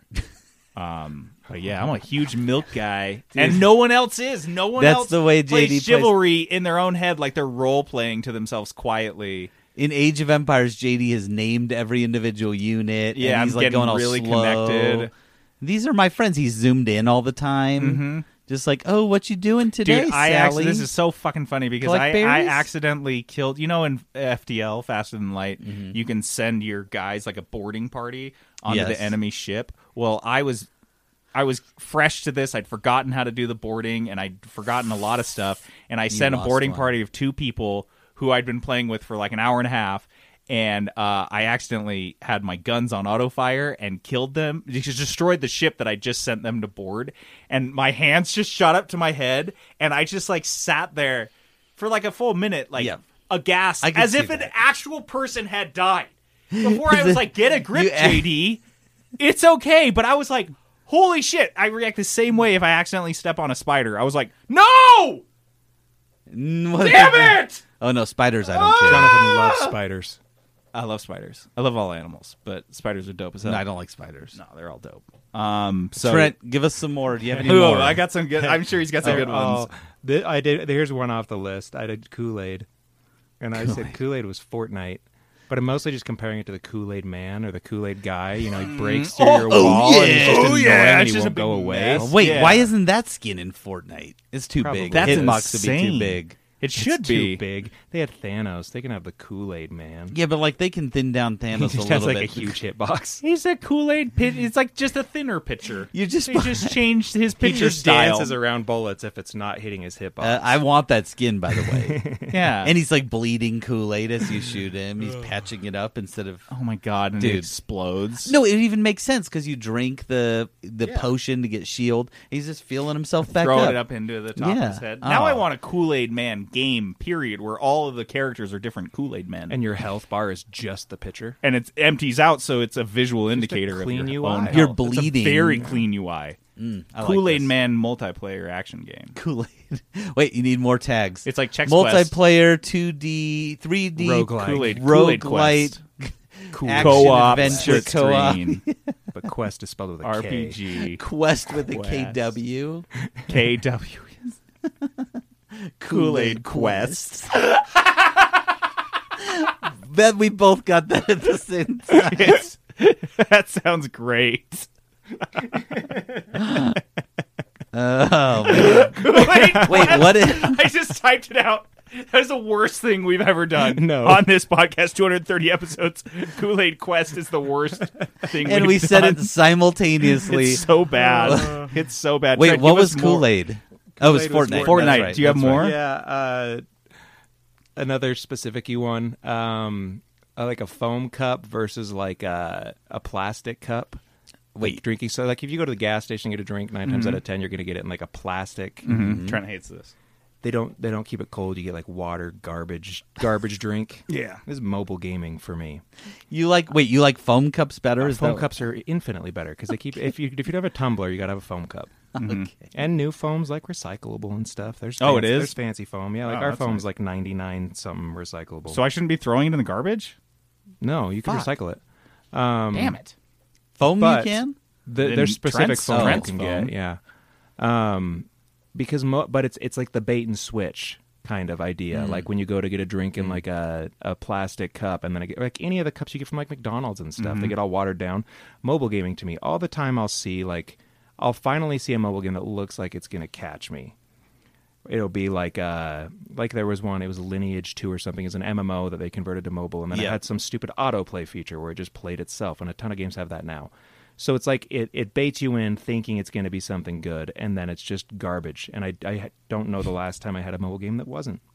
Yeah, So- they're all bad now. I've tried lots, and they're just bad. And I know someone's going to write in and say, "What have you tried this game?" I think But- the audience is like filtered down, and that's part of it too. Yeah. Like we have all self-selected out of mobile gaming, whereas we used to play a lot more. I still try. Everyone I try, know and that I we just- used to play like Clash I just of Clans downloaded a with. new one today, but I haven't They just don't played play it yet. games the way that we used to play games on their phones, and When, so I think uh, they're just targeting the people that are left. When Yeah. Pokemon Unite comes out on mobile, I'll play that. Oh yeah, that'd be sick. I had one more. Can I Yeah. do it real quick? Yeah. Because this is I was trying to think. I've been playing. I jumped back in. I've been playing a lot of No Man's Sky. I don't know why it sucked me back in, but No Man's Sky is like that big, like 64-ounce drink. That's like the ones you get at the movie theater, Oh yeah, or the ones you get at Crave. and you're just sitting there with this I gigantic wish cup. we could get 64-ounce cups. I know. You're sitting there with a giant cup, sad. and you're sipping on it, And here's the thing. No Man's Sky is I start playing it. I'm like, yes, this is so good. And then I'm 50 hours in, and I'm just like, what am I trying to do? I'm just like getting tons of money, but I don't even have anything I want to spend it on. Yeah. I'm just playing it just to play it, and I'm enjoying it, kind of. That's how it is at the big 64-ounce movie theater drink. The first, I don't know, third, I'm like, oh, this is good. Like, so it's quenching icy. my thirst. And then the rest of it, I'm just drinking because I have Trent it. cannot relate like, to this. What's the point? Well, I'm just kind of. sipping on it. I'd Like, be I'm not crap, thirsty. if I finish this, I'm going to miss half the movie. That's true. That's true. But I'm sipping on it because I'm not thirsty. I'm just sipping on it because it's there. And that's how a lot of these games, these survival games are. So fun, so fun, so fun. And then you kind of get to this point where you're like, what Why am am I I still trying playing to do this? here now? I don't even know what I'm trying to do. I'm going to sip on it. I'm going to keep drinking it. I don't know why, though. Valheim was more like 44 ounces. And we got to the end, and we were like, we were still sipping those last like 4 or 5 ounces. Yeah, and you like Why? you open it up, and you're like tipping some of the Okay. ice, and you're like, hey, where's the rest of that soda? I just be want a little more. bit more. Trent, why can't you get 64-ounce cups? They just don't make 64-ounce cups that 64-ounce foam cups that fit in drink holders. Yeah, they're freaking gigantic. That's lame. They should invent those. They should invent Trent, those. make your own. If I- It's like a funnel. Or It's just like a policy at Crave, if I pull up with like one of those big gulps that has a big handle, and like you have to put it on the seat of your car, Oh my god. and you buckle it in. You should fill those for me. Should fill those for That's you. how much I want. Dice of Destiny. All right, Dice of Destiny is this fun little game we play at the end of every episode. We roll a 6-sided dice to see who will be responsible for the Dice of Destiny, which is a 20-sided dice with 20 different game genres assigned to it. That person then rolls a 6-sided dice to see how much money they can spend on the game. Then they find a game in that genre for that price, pick it, play it, review it. Peterson, a couple weeks back, 2 weeks, whatever, rolled... What did you roll? RTS? I rolled a turn-based strategy for I think $60 or $50 or Any something. amount of money. And so I chose last week a game that came out in July called Warhammer 40,000 Battle Sector. I keep having to write this down because if I hadn't looked at it right now, I couldn't tell you what the game is called. Warhammer games, for some reason, every name is the same to me. I always wonder why they landed on 40,000. Like, why? Not 10, not 20. Oh, there's a lore thing for it. I guarantee it, but I don't know either. It's just 40 was the number they wanted. And I always thought it was like 40K. I think that's just what people say because this definitely says the number 40,000. 40,000, right. So I've been playing a little bit of this game, but I am going to take a pushback one more week mulligan because we recorded on Monday this week when I was late picking it. Usually when I get a dice roll, I pick it within a couple days, start playing it. Mm-hmm. By the time announcement has come, I've already put in a lot of hours. This time I was late picking, and so I've only played it a few times. Just the quick version is that I think it's very good. I actually think it's a fantastic game, but I don't want to review it yet because I know for a fact there's still stuff that I haven't unlocked. For example, one of the key things in Warhammer 40,000 is the specific weapons because you have your guys and they've got a unit cost, and then you can upgrade. You put different weapons in their hands, like actually on the models, you can put a different weapon in their hand and put that on there, and that has a cost as well, right? If you have better weapons, it costs more because then each level you're like, okay, you get 700 points total. So whatever group of guys you want to use for this 700, do that. I have not unlocked changing out their weapon loadouts. I can see that it's possible, but I haven't unlocked that yet, and I'm several hours in, so I don't want to review it until I get because that is like a key component of Warhammer. Yeah. And so but I will say so far this game is very much like playing the tabletop game. Ooh, that's sick. And it's similar to like an XCOM-ish type of thing with groups of units, and it's like the tabletop game. So, guys, it's really good, but I'll give you the full review next week of Warhammer 40,000. Look, man, the Battle Sector. Battle Sector. The thing is, like with dice, I totally am down for the mulligan because every now and then take a sometimes mulligan. you need that extra time in it. And you're like, there's just something more. So there is something else. So yeah, I'll do it next week. I'm really into this game right now, though. Love that. Cool, guys. Well, that does it for us this week. To play us out, we have a Sunny D commercial. And it's my favorite one. See if you can figure out what the tagline is. I'm JD, shining on. This is Peterson. Sunny taste. Sunny taste. Sunny spirit. Sunny spirit. Sunny D. Sunny D. And this is Trent Brings out signing the out. best in kids. This is Trent bringing out the best in Bringing kids. out the best in kids. Open a bottle of sunshine. Peterson Productions. Oh, yeah.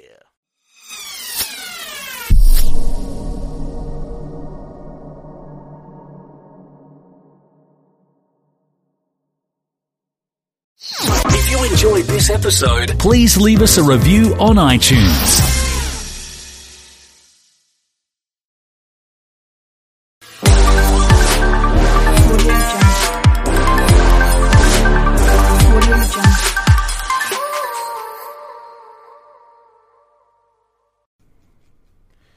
You know what I love about the Spotify blend feature, Zach? What's up? That you and I like share our music through. Mm.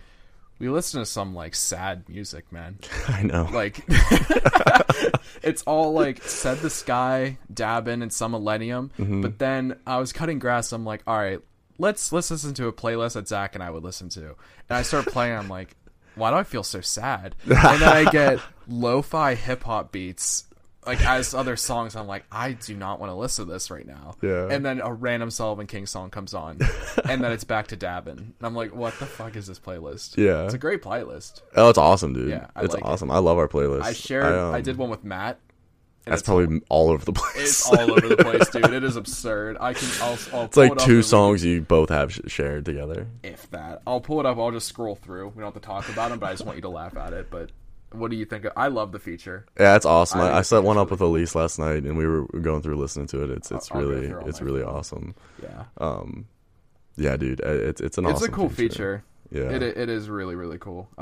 It's just something different, you know? Dude, shout out to Spotify. Spotify is always doing why I awesome never leave awesome Spotify, stuff. man. The only complaint, the only thing Apple Music, in my opinion, that they have up on Spotify is the UI. I just love the UI of Apple Music so much more. I love specifically both. I don't have like a love-hate or anything. Specifically, well, for me with the discography. Okay. Because with Spotify or on Apple Music, it's chronological based on when everything came out, but on Spotify, it's not.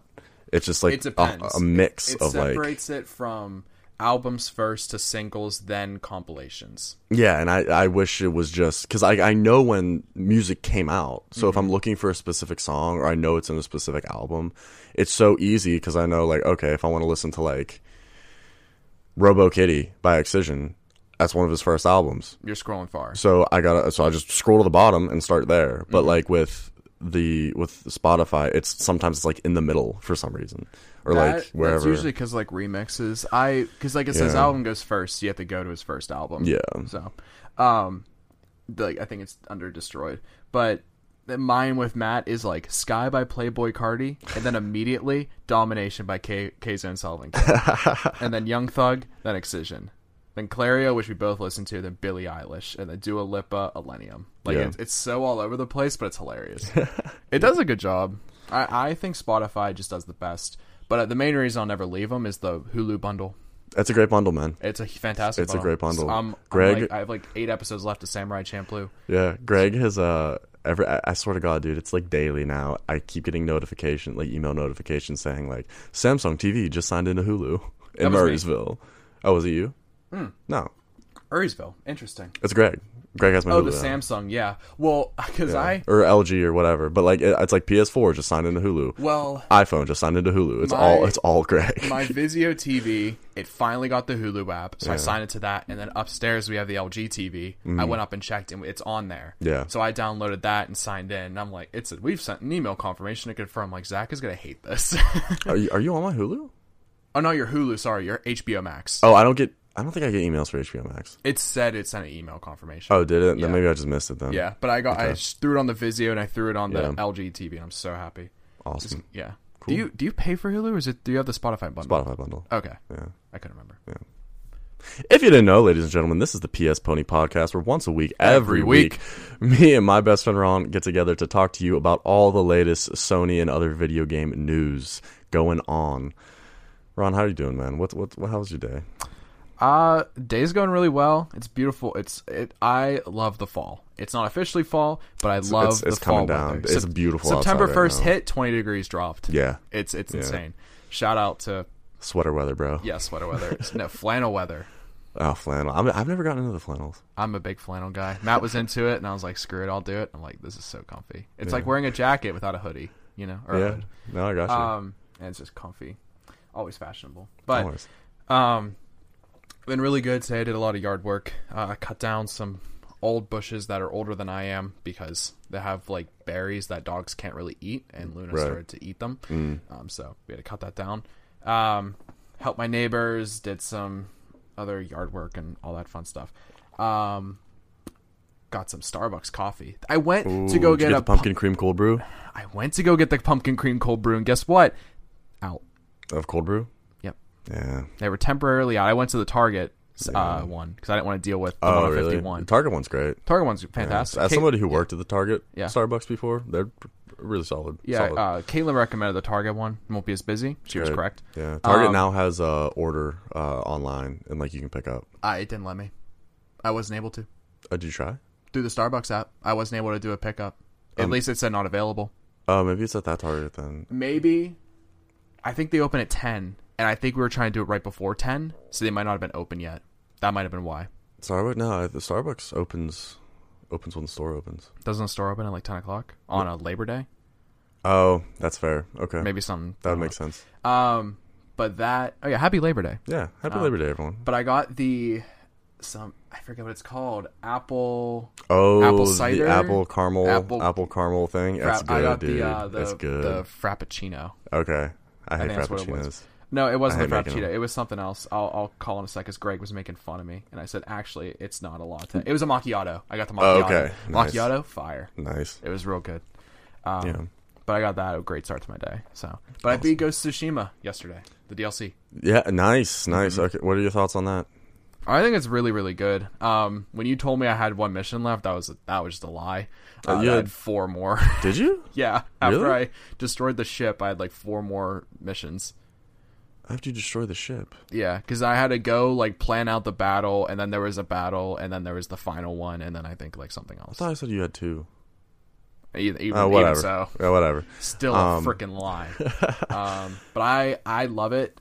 I beat it. I'm gonna go do like the tales and stuff because I wanted to beat it to talk about it on the podcast. But right, tales are awesome, explore. dude. I love the tales. They're always fun. The mythic. Did tales. you get you got the armor for the horse, right? I did. Yeah, yeah. okay. I want to go get like the other colors and versions of it and stuff. Oh yeah, with the like collecting the banners. Yeah. So I want to go do all that because I love exploring in that game. That's the only game I think I will explore post game besides Witcher. I remember I was really like upset when I first started the game because spoilers. By the way, spoilers, potentially 1,000% spoilers. Yeah. So Kage, my first horse, R.I.P. Right? He had this blue saddle that I always put on him. So when I got the new horse, I was like, no. You're not wearing Kage's saddle. So I switched it over to like a red saddle. And when I started the game, he had Kage's saddle on. I was like, what do you think you're doing? No. What do you think you're doing?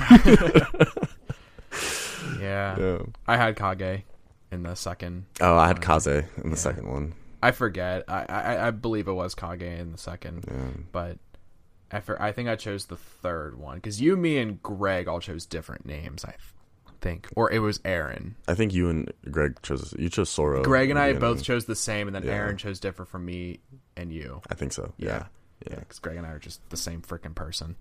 But yeah, no, I love it. Like I said, Witcher and that game and Ghost of Tsushima, I think, are the only games I'll ever explore post beating it. It's so weird. It's so crazy how like gripping it is. I had to fight off my ADHD. Yeah, dude. After I beat it, I was like, all right, well, I want to do other stuff. I want to look at this map. And like, it's like with open world games, especially, like usually, like for me, like not even like going for a platinum, I'm always like, all right, well, beat it, done. Yeah. You know, I'll never explore an Assassin's Creed world.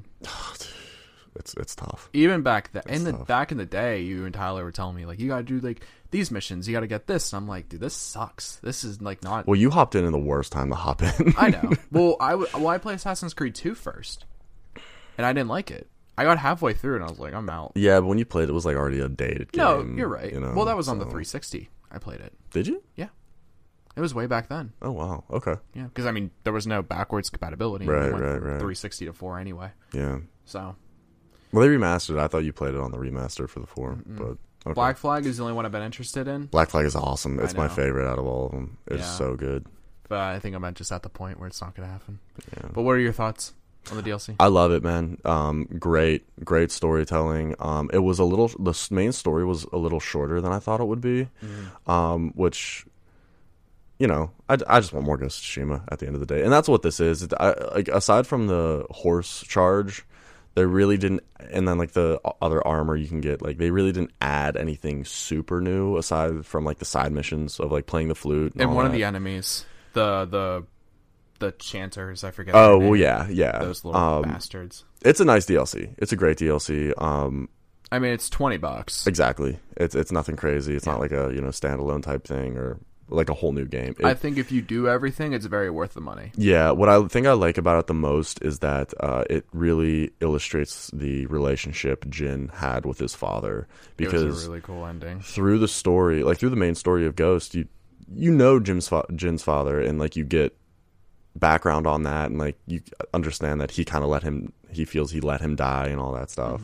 But in the end, you don't really have any more of that. You just kind of know him and like have to be told the story through other people. And this one really makes him confront his father and his feelings about what happened. And I really love how it starts with him like he's dealing with this guilt and this, feeling of responsibility and failure to his father that he wasn't able to save him. And in the end, it ties it up so nicely with, I was a kid, like I couldn't do anything, but not even that, but more so like seeing what his father did to Iki Island and like how ruthless of a like thing it was. Accepting that, not feeling guilty that it happened to his father and that he wasn't able to stop it, but like having this resolution of this happened because my father was the man he was. Yeah. And me being a child wouldn't have been able to prevent his death in that situation. Like, because he would have died. He would have got killed. Like, a Tenzo or whatever would have killed him. Yeah. I'm sure. I liked the character change between the guy who killed his dad that you always like kind of had your mind in the main story of Ghost compared to the end. Yeah. Because he's like, oh, I would never have been able to kill him. He just like broke his leg or something. Like, he broke down. Yeah, He's they like, have do not that. Kill me. Yeah, they have that really awesome thing of Jin's like, how does just a bandit like you kill my father who kills this samurai? And he says, he's like, I was just the guy who was there. Yeah, you got that's lucky. it. He broke his leg. He was already running. Like they got ambushed. He was just the dude that did it. Yeah. May your death benefit the lives to come or something. Yeah, may your death benefit all beings or something like that. The life of all beings. I was like, oh shit, he said it and I was like, oh. My headset kept turning on and off during that scene. I was losing my mind. That's why I was getting so mad. Yeah. But I ripped it off after that. I'm like, screw this. Yeah, man. So that's great. I love it. Highly recommend it if you haven't played it. Highly recommend everything with Ghost. It's just phenomenal. What on a scale of 1 to 10? 10. Really? Yeah. Give it an 8.5. Really? Okay. I wish it was a little longer. I do too. I feel like it was well paced, but still. I think it was well paced. I think it just what I did appreciate was I think it told the story it wanted to tell, and that was it. Yeah. It didn't have filler missions. Right. It was just exactly. It was like here, boom. Yeah. So, other than that, though, I've been playing Hades, busting out Hades. I've been getting my butt kicked. Do you think your victory was a fluke?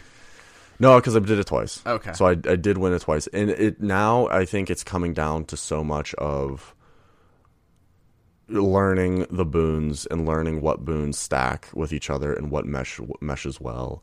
And that's like the hardest part for me right now, is because since it's all random, like, and it's so funny because like the 2 times I beat the game, I started I was in Asphodel and I was like, nope, this is a cursed run. Like, nothing's working with me right now. I'm not synergizing or anything. I'm not doing the damage I need to do. Then all of a sudden, like, I'm at the end of the game and I kill the final boss. I'm like, well, didn't think I'd be here. Yeah. But like, it's always the ones where I'm like, oh, dude, I got the great special, like an awesome hammers from Daedalus. I'm feeling great. I just get rolled, So it's just a work in progress and it's just figuring it out. But yeah, dude, Hades is still awesome. Hades is still fun. Yeah, I'm gonna have to go back and beat it.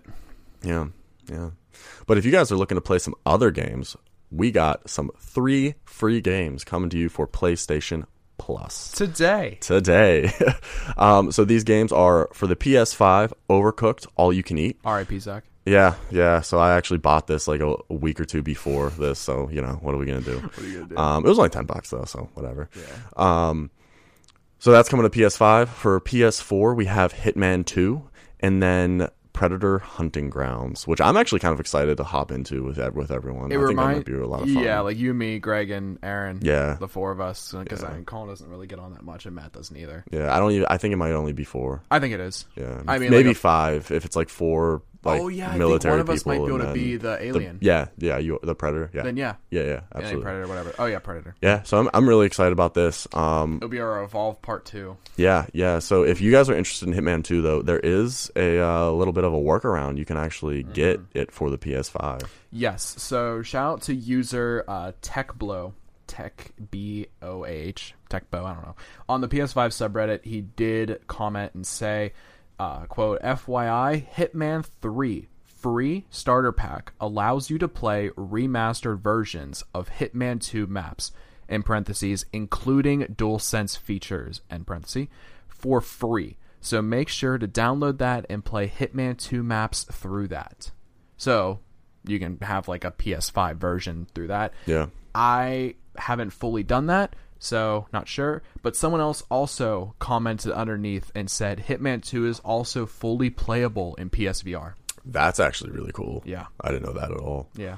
Shout out to Reddit, man. That's why I love Reddit. Half the articles I throw in from here is either from Twitter or Reddit. Dude, every week I go through the PlayStation Reddits and I find articles, I read the people's. So you either get super fanboy stuff, or fuck Xbox, or just nice people like this. Dude, I never used Reddit. It was something that I was just like, all right, whatever, like it's a thing. Mm-hmm. But then I think I got you into it. No, it was actually Tyler.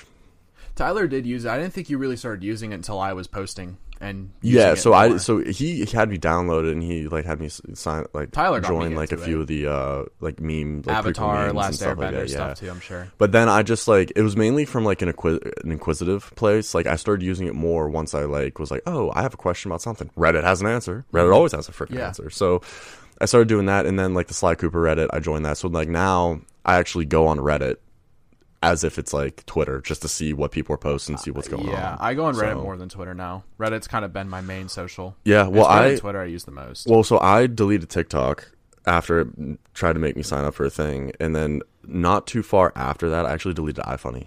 That's why you guys haven't been getting things. So I haven't. Hallelujah. So here we go. Let's go. Zach is growing up. Because it was for me, it was just always like the thing of,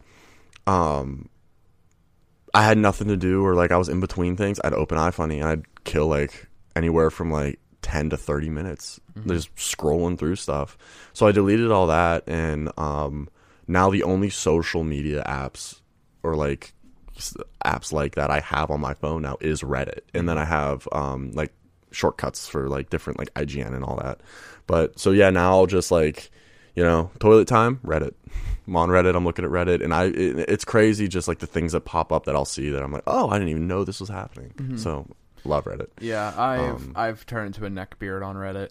I love it. The only thing I won't do, it's so risky to use it at work, so I just never do it. Yeah. There's been times where I'm like, let's see if there's any more news on PlayStation. I go to type in reddit.com and I'm about to hit enter. I'm like, wait a minute. Don't do that.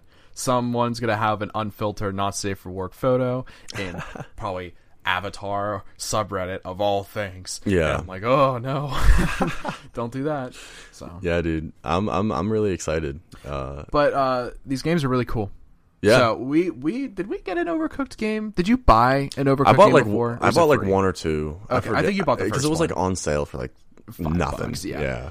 So Overcooked All You Can Eat is 2 Overcooked games. Yeah, it's all bundled it's into everything. one. So yeah. you get like 4 games this month. That's pretty sweet. Yeah, it's awesome. Great couch co-op game. Yeah, and I'm hoping Hitman 2 gets me into the Hitman franchise because I've been wanting the newest Hitman, but I'm not sure if I'd actually play it. Yeah. That's the thing. Yeah. So now it's a nice little segue into it. I played the old Hitman games, and I loved them for what they were, but it was just like too sandboxy for me. I understand. You know what I mean? Yeah. Like, yeah. Yeah. But Predator will be a lot of fun to play with friends too, so I'm sure you could try that out. Yeah, It's absolutely. Yeah. It wasn't Hitman, but yeah.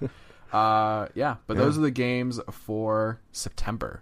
Can't believe it's September already, and I'm pissed about it. Exactly. But speaking of new games coming, we can actually now pre-order Horizon Forbidden West. I just want to say before we start talking about Horizon, 2 days ago, Zach and I were playing Sly Cooper. We started. Oh yeah, we didn't even mention that. We started replaying Sly. Yeah. And I'm 42nd in the world on speedrunners. Let's go. Not official though. But I was talking to Zach about the whole pre-order controversy, and I was pissed. You didn't know too much about it, so we were talking about it. And then an hour later, they changed it. Yep. So I'm like, all right. Yeah. Great. Yeah. So tell them about the change. Yeah, so originally when you pre-ordered the game, there were a few different versions you could do it. Basically, though, there was no upgrade path if you had a PS4 version to a PS5. So your options were to buy the PS4 version for $60. For $60, buy the PS5 version for $70, or for $80 you could get both editions. Yeah. And it did come with like bonus content In-game and stuff items like that they can somehow justify $10 worth. Right. So, which is usually like free pre-order bonuses, that type of stuff anyway. Yeah. Because you don't get usually. any pre-order bonuses for just pre-ordering Horizon Zero Dawn standard. Yeah. Oh, really? The $70, you don't. There's no bonus. That's crazy. Yeah. That was what was annoying. Yeah, that's super annoying. Yeah. So there's really no upgrade pass. So if you have a PS4 and you buy the PS4 version for $60, if later on you get a PS5, you're gonna have to spend $70 if you want to get the PS5 version, unless you're proactive and spend $80 in the hopes that someday when you get the PS5 you'll want to play it. But why should someone on the PS4 have to spend more than someone on the PS5? You know, yeah, that's the annoying thing. Yeah, and if you're on a PS5, you don't want the PS4 version. Yeah, exactly. You know what I mean? So, what Sony did after the huge backlash, which thank God they got the backlash, they needed a reality check. I think that was similar to like when Xbox was going to start charging live for like $100 a year. Everyone went down their throat and they changed it. Same with this. I think in Sony's situation, they just wanted to see what would happen. Yeah. And then, but reasons people were pissed was 2 reasons mainly. One was because there wasn't a clear upgrade path for $10, like Ghost of Tsushima and whatever. The other one was back months ago. I think before the PS5 came out, there was an article on the PlayStation blog talking about how launch games, and they listed Sackboy and Horizon for 2 examples, would be free upgrades, no $10 path. And now that Sackboy come out on PS4? Yeah. Oh, okay. It was cool. PS4 and 5, and then Horizon was listed as one of those games.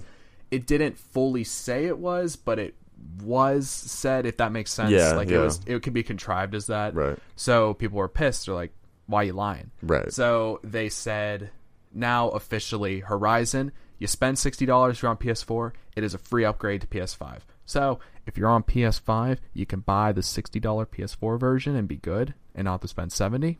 Just saying. Yeah. And they have fully confirmed that every cross-gen PlayStation exclusive will have a $10 upgrade path. Yes. For now on, yes. including God of War and I think Gran Turismo were the ones they said. Yeah.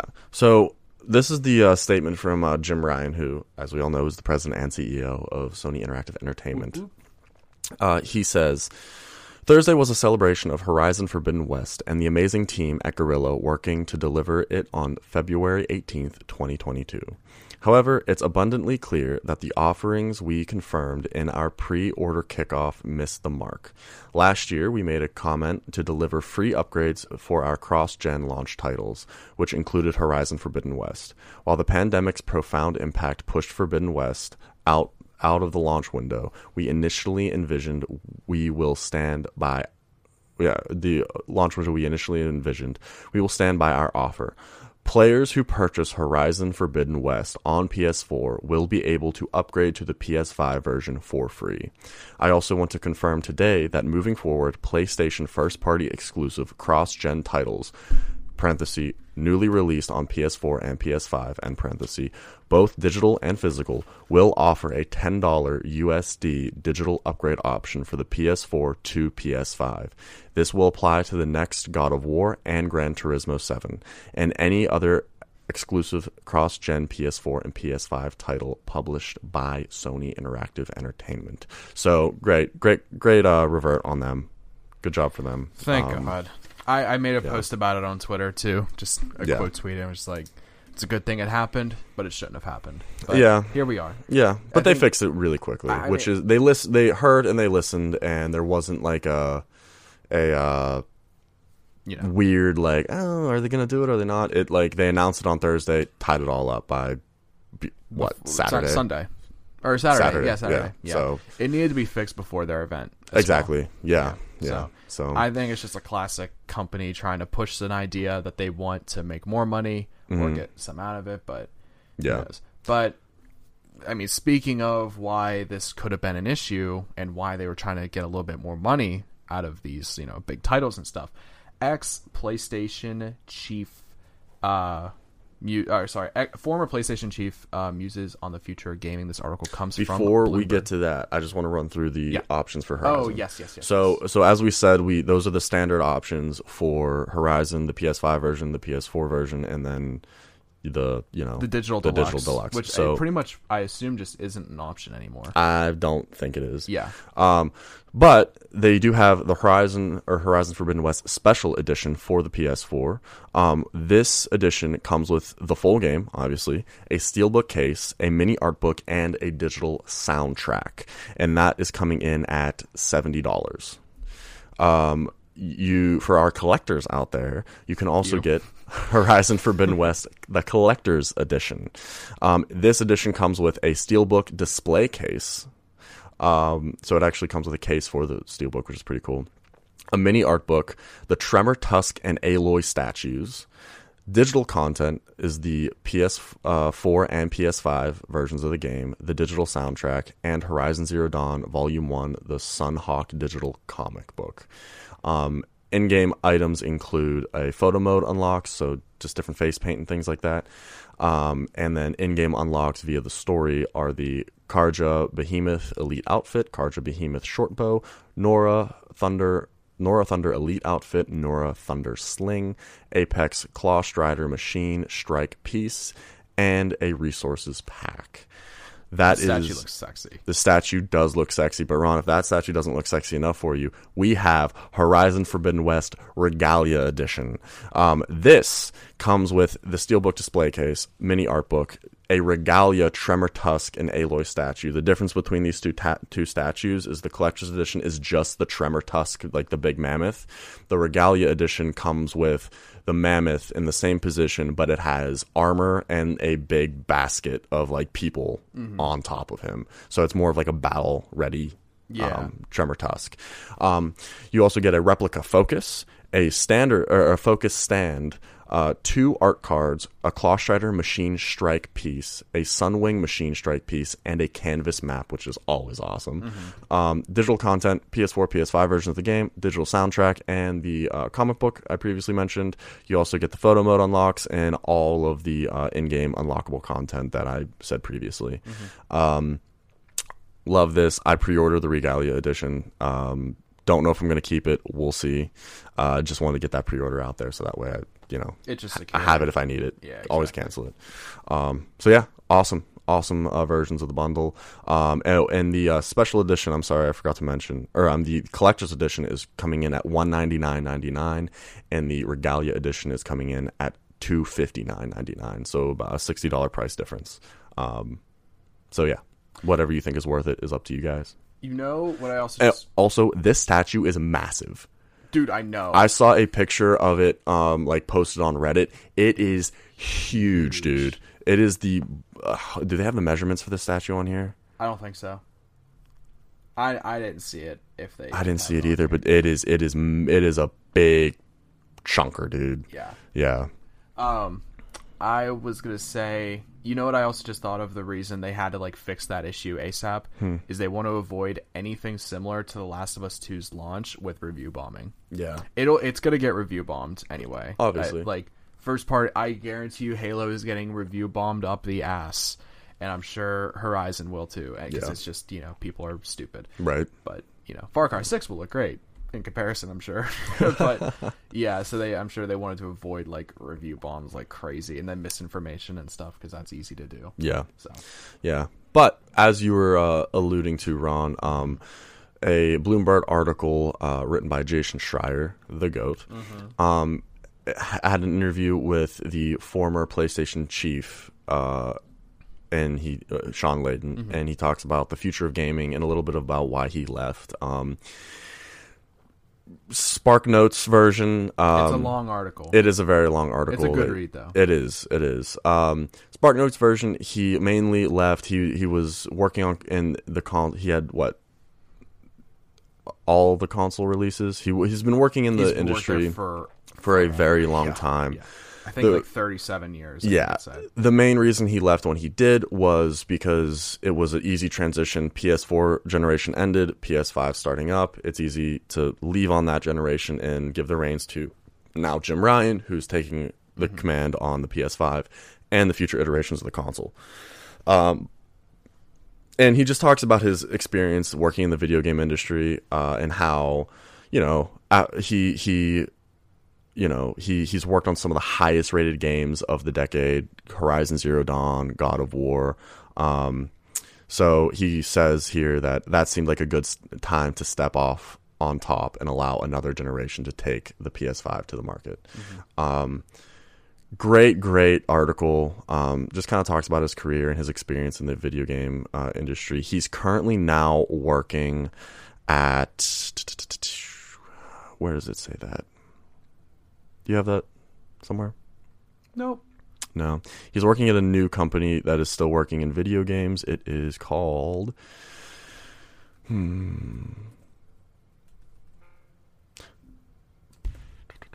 Ron, look, if you don't mind skimming the article, looking for that for me. But I'm going to go into talking about what he later said about the video game industry as a whole. He talked a lot about how the market for video games is very unsustainable at the moment, predominantly because as time has passed, video games have gotten increasingly more expensive to create. He talked about how each Sony exclusive game had major Sony exclusive game, I should say. I doubt every Sony exclusive game had a budget of $100 million to work with. And he talks also about how, based on the industry and the way people are buying games and consuming games, it is a safer bet for developers to make a second version of a game, sequel versions of games, because it's a safer bet that will sell and that will make money based off how the first game did.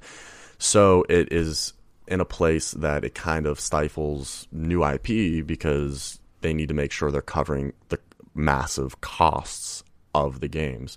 And he's saying these costs are doubling, so in these coming years, video games are going to need at least for PlayStation, $200 million to continue to produce these games. And then, I'm sure Returnal didn't cost nearly that much compared to like The Last of Us 2, right? And I'm sure the next Ghost of Tsushima and Horizon. I think the big four is Sucker Punch, Naughty Dog, Guerrilla, and Santa Monica. And if I'm forgetting one, I feel bad. Yes. Ben Studios, Days Gone from Ben was very expensive. It was very expensive. It took forever It was super expensive. Which I wish we got a second one, even though it made a profit, whatever. Yeah. But, that doesn't surprise me. But I'm like, Sony has done a good job at just saying, make what game you want. That's why we have Ghost of Tsushima. So I don't think that will stop. No. I think it's just more of like, here's more money to just be committed to the project. Yeah, but it does put an additional strain on studios and developers to make sure they're hitting their marks and selling the games, which is why in the past is probably a big reason why specifically Sony is looking more towards like big blockbuster games, because if they're committing all of that money to games, they need to be able to make that money back so they can continue to make amazing games. I mean, that's why we're kind of starting to get multiplayer versions of these first-party games. Yeah. And Tsushima does have microtransactions, but maybe like in the future, like, you know, it could be a spinoff. Yeah, and that's the other thing that Sean Layden also talked about is the environment for making games is kind of pigeonholed in these. He doesn't go into specifics, but he just says 4 different types of genres, right? We have a battle royale. That's a huge genre. We know that's going to be successful if it hits, you know. Anything with a battle pass, games like Destiny and things like that, like things, big multiplayer games like that. We have, based off of other games and how people are consuming these games, we have a good idea that those are probably what's going to be successful and what people are going to gear towards more. So that does stifle the creativity of doing something new, because rather than funding a new project, a new IP that can go in a different direction or try something new, it might not be cost effective for those developers to do that, as opposed to just coming out with their version of a battle royale. Mm-hmm. So it's a really amazing article. They get into a lot of stuff. Sean Layden, we've seen him in every press conference, at least me and Ron growing up. Yeah, and Sean Layden's now at Streamline Media Group. He's part of the advisory board. Yes. Great article. Highly recommend you guys read it if you want more information about this. But yeah, man, it makes sense. All this makes sense. It sucks that it sucks that profit has to be prioritized over creativity, but without a profit, there is no creativity at the end of the day too. So it's like this weird, like double-edged sword. I don't really see that impacting the first-party titles. No, I don't. I agree with you. Especially like with Naughty Dog, like the developers we listed. Like if they want to do something new, I don't think Sony's gonna put up much of a fight against that. Housemarque is now a part of Sony. I don't see them being screwed over. They wanted to make Returnal, they made Returnal. And now they're a first party studio. Yeah, exactly. I think they're fine. And Media Molecule also is the company. Media Molecule, that's right. So hopefully Dreams does get. I mean, granted, Dreams didn't hopefully get it picks too up much. once VR2 comes out. Maybe. Yeah. I hope there's a push or something, but we'll see. You know what I love the most about video games? Playing them all day, every day. Playing them all day, every day, and not being limited to 3 hours a week on Fridays, Saturdays, and Sundays. For those of you who are under the age of 18. Yes. I honestly reminisce on days I'd be like, Mom, I'm sick. I'm going to school. And I was sick, but still, I was like, all right, well, I'm sick. I can still play Jak and Daxter all day. So play that, like games like that, and just being a kid, you know? Yeah. Unfortunately, China is restricting young people to playing video games 3 hours a week. This got like national news at this point. Nothing like, you know, this is from the Washington Post. But basically, the new law in China is that you are for online games, because you really can't watch over offline games unless they searched you. You know, I believe depending on how they have their account set up, you do have to tie in a name to your account. So if it registers that an underage account is active longer, they can't. I don't know what the repercussions of this is. Yeah. But an easy workaround, if their parents have an account, they can just let their kid play on their account, and it's not gonna. Or VPNs, maybe. Like China is very Big Brother watching over. Yes, so very much so. I can't say that. Plus, I can't say for sure, but if you are in China, the new restriction is Fridays, Saturdays, and Sundays, 1 hour each day, unless also holiday, which would be an hour also. It's just the more focus on like education. Yeah, that's basically at the end of the day. Yeah. So it's going to take about 9 years to beat Persona 5 in China. God. I think I don't even know if Persona 5 is even sold in China. No, because so the majority of gaming in China is heavily gravitated towards PC and mobile gaming. Yeah, that being said, MMOs. Yeah, so that being said, console gaming was banned in China up until 2015. Where I'm sure Microsoft and Sony had to follow the China government's online restrictions with that. So whatever your Ronald McNerney ID is for online has to be the same on those accounts and stuff too, because you have one ID and it's basically like a social security number but for online, right? And that's just how you are identified. That's how they're able to track. And if they do, if you are going over the hours and the minutes, I think it's either shut off your internet or you could be arrested. Yeah, you can easily. Whenever I went to China to study abroad, I remember our chaperones from my school were like, when you're over there, do not say anything negative about China because they will shut your internet off immediately. You're protected under the visa, but that visa only protects you so much. Yeah. So it's very strict over there. That being said, though, China has over the past couple years been taking bigger efforts to restrict children playing games, specifically under the age of 16, and to fight video game addiction and predatory things that we've seen in video games, like loot boxes and all kinds of stuff like that. Very heavy-handed the way they're going about it, for sure. And they do give some leeway. Somewhere in this article, it does talk about how at the end of the day, like, it's kind of hard to enforce this because there are so many workarounds. So they're kind of leaning to like parents to like enforce this in the home. And they did talk about how if, the parents want to rework the actual scheme of when the kid plays and how they play, as long as it's in that 3 hours, they have that leeway to do so. So, I mean, at least they have that. But, yeah. Speaking, I'm a person who, spent, I think, maybe 5 or 6 hours playing Hades, I think, on Saturday. It's kind of crazy. Yeah, like Nintendo. Only beat it once, though. Yeah, Nintendo or Sony are the big companies, like, in that country. Obviously, you're not really seeing Xbox. And Nintendo and Sony are starting to move in and try to get a foothold in China. That market. But, as is every big business at this point. Right. And it is 16 and younger. Not 18. Oh, okay. Yeah. Cool. From what I'm seeing on the article. But there was already like a ban too that you couldn't spend more than 400 yuan on games. Yes, month, like in the country. That was $60 a month, which is one game here plus tax. Yeah, exactly. So a lot of crazy stuff going on in China. This is an article in the Washington Post, has a lot more detail and gets a lot more specific about what China has done in the past and how this is going to play out more. I can't imagine doing it. It's kind of crazy. I'm sorry. I'm all over the place. I apologize. The 16-year-old thing was earlier last week. South Korea announced it would end a law that kept people under 16 playing games between midnight and 6 a.m. That is my fault. That was wrong. Okay, so I wanted to correct that. Okay. Yeah. So if only we read these. So bad news-ish, maybe, kind of, probably, for anyone out there still hoping to get their hands on a new console. Chip shortages will affect gaming up until 2023, according to Toshiba. 2022, next September. I think there's a point. Yeah, here. Yeah. Toshiba consumers won't be fully served all the chips they need until 2023.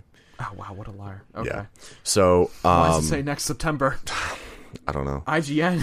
Yeah, so Toshiba is still having a lot of difficulty getting these chips out for PlayStations, various other devices that use them, cars, graphics cards for PCs, and just other technology. Like everything. Yeah, so Toshiba did, however, Toshiba doesn't mention which customers that they're selling to will be most affected. So there's a chance that Sony and Microsoft won't find themselves suffering until 2023. They do acknowledge that Sony and Microsoft are one of the biggest pushers for getting these chips. Definitely. But so a quote here from I believe this is Kambuchi. It reads, "We consider which customers face the most severe situations, such as the risk of the whole production line halting or the business getting obliterated without the supply of chips. Game console makers are among the consumers making the strongest demands, and I'm sincerely sorry for this frustration, as none of them have 100% satisfaction." This is to say, too, earlier last month or the month prior, Sony did say they have enough to hit the margins that they want by next March. Right, but that doesn't include the future. Yeah, right. So, and it's even though they have enough to get to the 22 million, it's still going to be really difficult. They're probably going to be only getting to that just Yeah. because they can only get so many. Exactly. So it kind of sucks. It but- does. It's horrible. Pandemic is a huge factor of all of this. On top of like data miners on cryptocurrency miners and things like that. Hang in there, guys. I guess. Sorry. Yeah, sorry. It's. Hey, if you were an influencer like us, you would be getting these consoles. Yeah. Sony would email you telling you could just buy a PS5 directly from them. So Yeah. Fight the bots. One of my coworkers managed to get the Halo Infinite. It's edition. such a cool looking console. It is so cool, man. I love it. But he managed to get it, and I'm very happy he could. It's I awesome. think just because they were like, all right, here it is, boom, buy it. Bots weren't. It can't. You need to program it. So yeah, I'm so happy he was able to get it. It's awesome. Yeah. Shout out to Carl. But Ronnie, we have some news about. Can I talk about this? Yeah. Go Can ahead. I talk about this for a minute? Go off. CD Projekt Red, our favorite company to talk about on the podcast. We took a nice break for a while because Zach and I were like, all right. Zach and I like pulled each other aside after an episode. We're like, we can't just talk only about this company at this point. But I was very upset because I've been waiting to replay The Witcher 3 until the remaster is ready. Mm-hmm. I was hoping that since CD Projekt Red wasn't the main company working on it, that it would actually come out. Boy, was I wrong, because they have been dead silent about the next-gen version of Cyberpunk and Witcher 3. Sorry, I like choked on my own air. Yep. This article comes from Eurogamer, written by Matt Wales. I'm just going to read a bit of the article.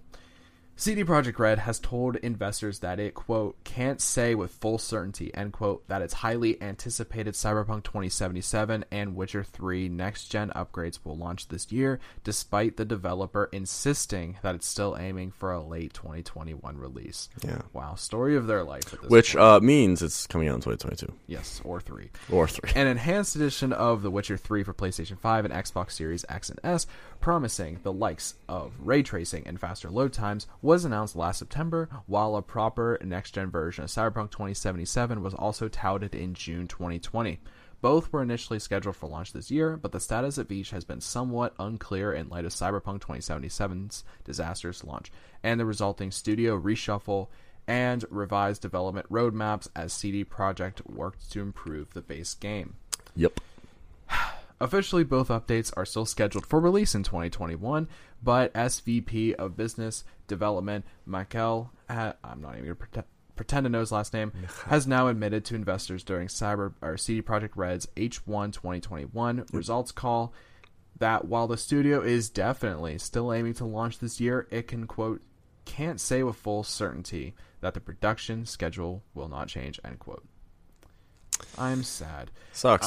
It is worth noting that the Witcher 3 update is being handled externally by Saber Interactive, and it's, quote, ongoing, and we cannot be absolutely dead certain that the release schedule will not change. Yeah. I'm very sad. I really just want to replay this game. As I've told you a million times, I like to do a replay a year.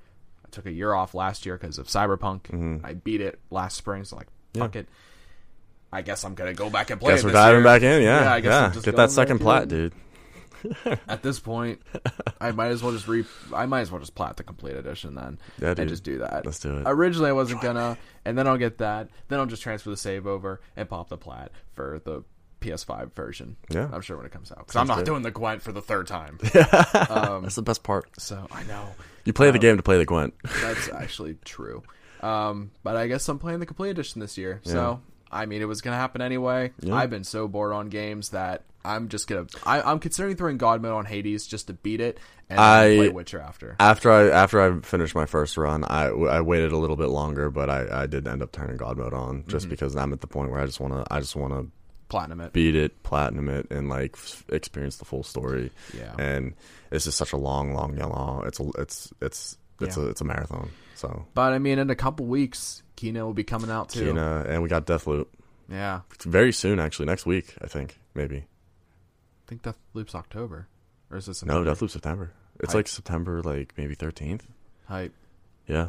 I guess we're doing that. So Yeah, that's there you awesome. go. All right, cool. But yeah, so I guess I was gonna play Witcher this year anyway. I'm sure. I'm not expecting Kena to be a long game. Yeah.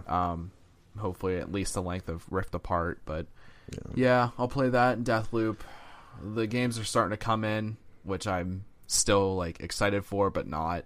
So Witcher will probably be like a lull period time, you know. Right. So Greg will be happy.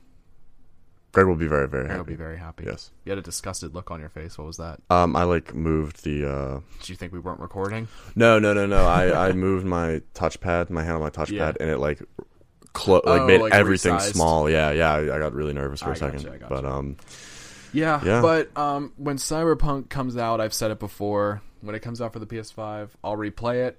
I'm in give it no another rush. shot of Ruski. I'm in no rush. Like when it's Yeah. more of like, hey, next summer in 2022, when it probably just comes out, and there's nothing to play, I'll play it. Yeah, I mean, I put 70 hours in it, so you know. I didn't even put that many in it. I put so much because that's when I was sick. When I was sick, I had nothing else to do but play. Yeah. So little COVID boy. Yeah.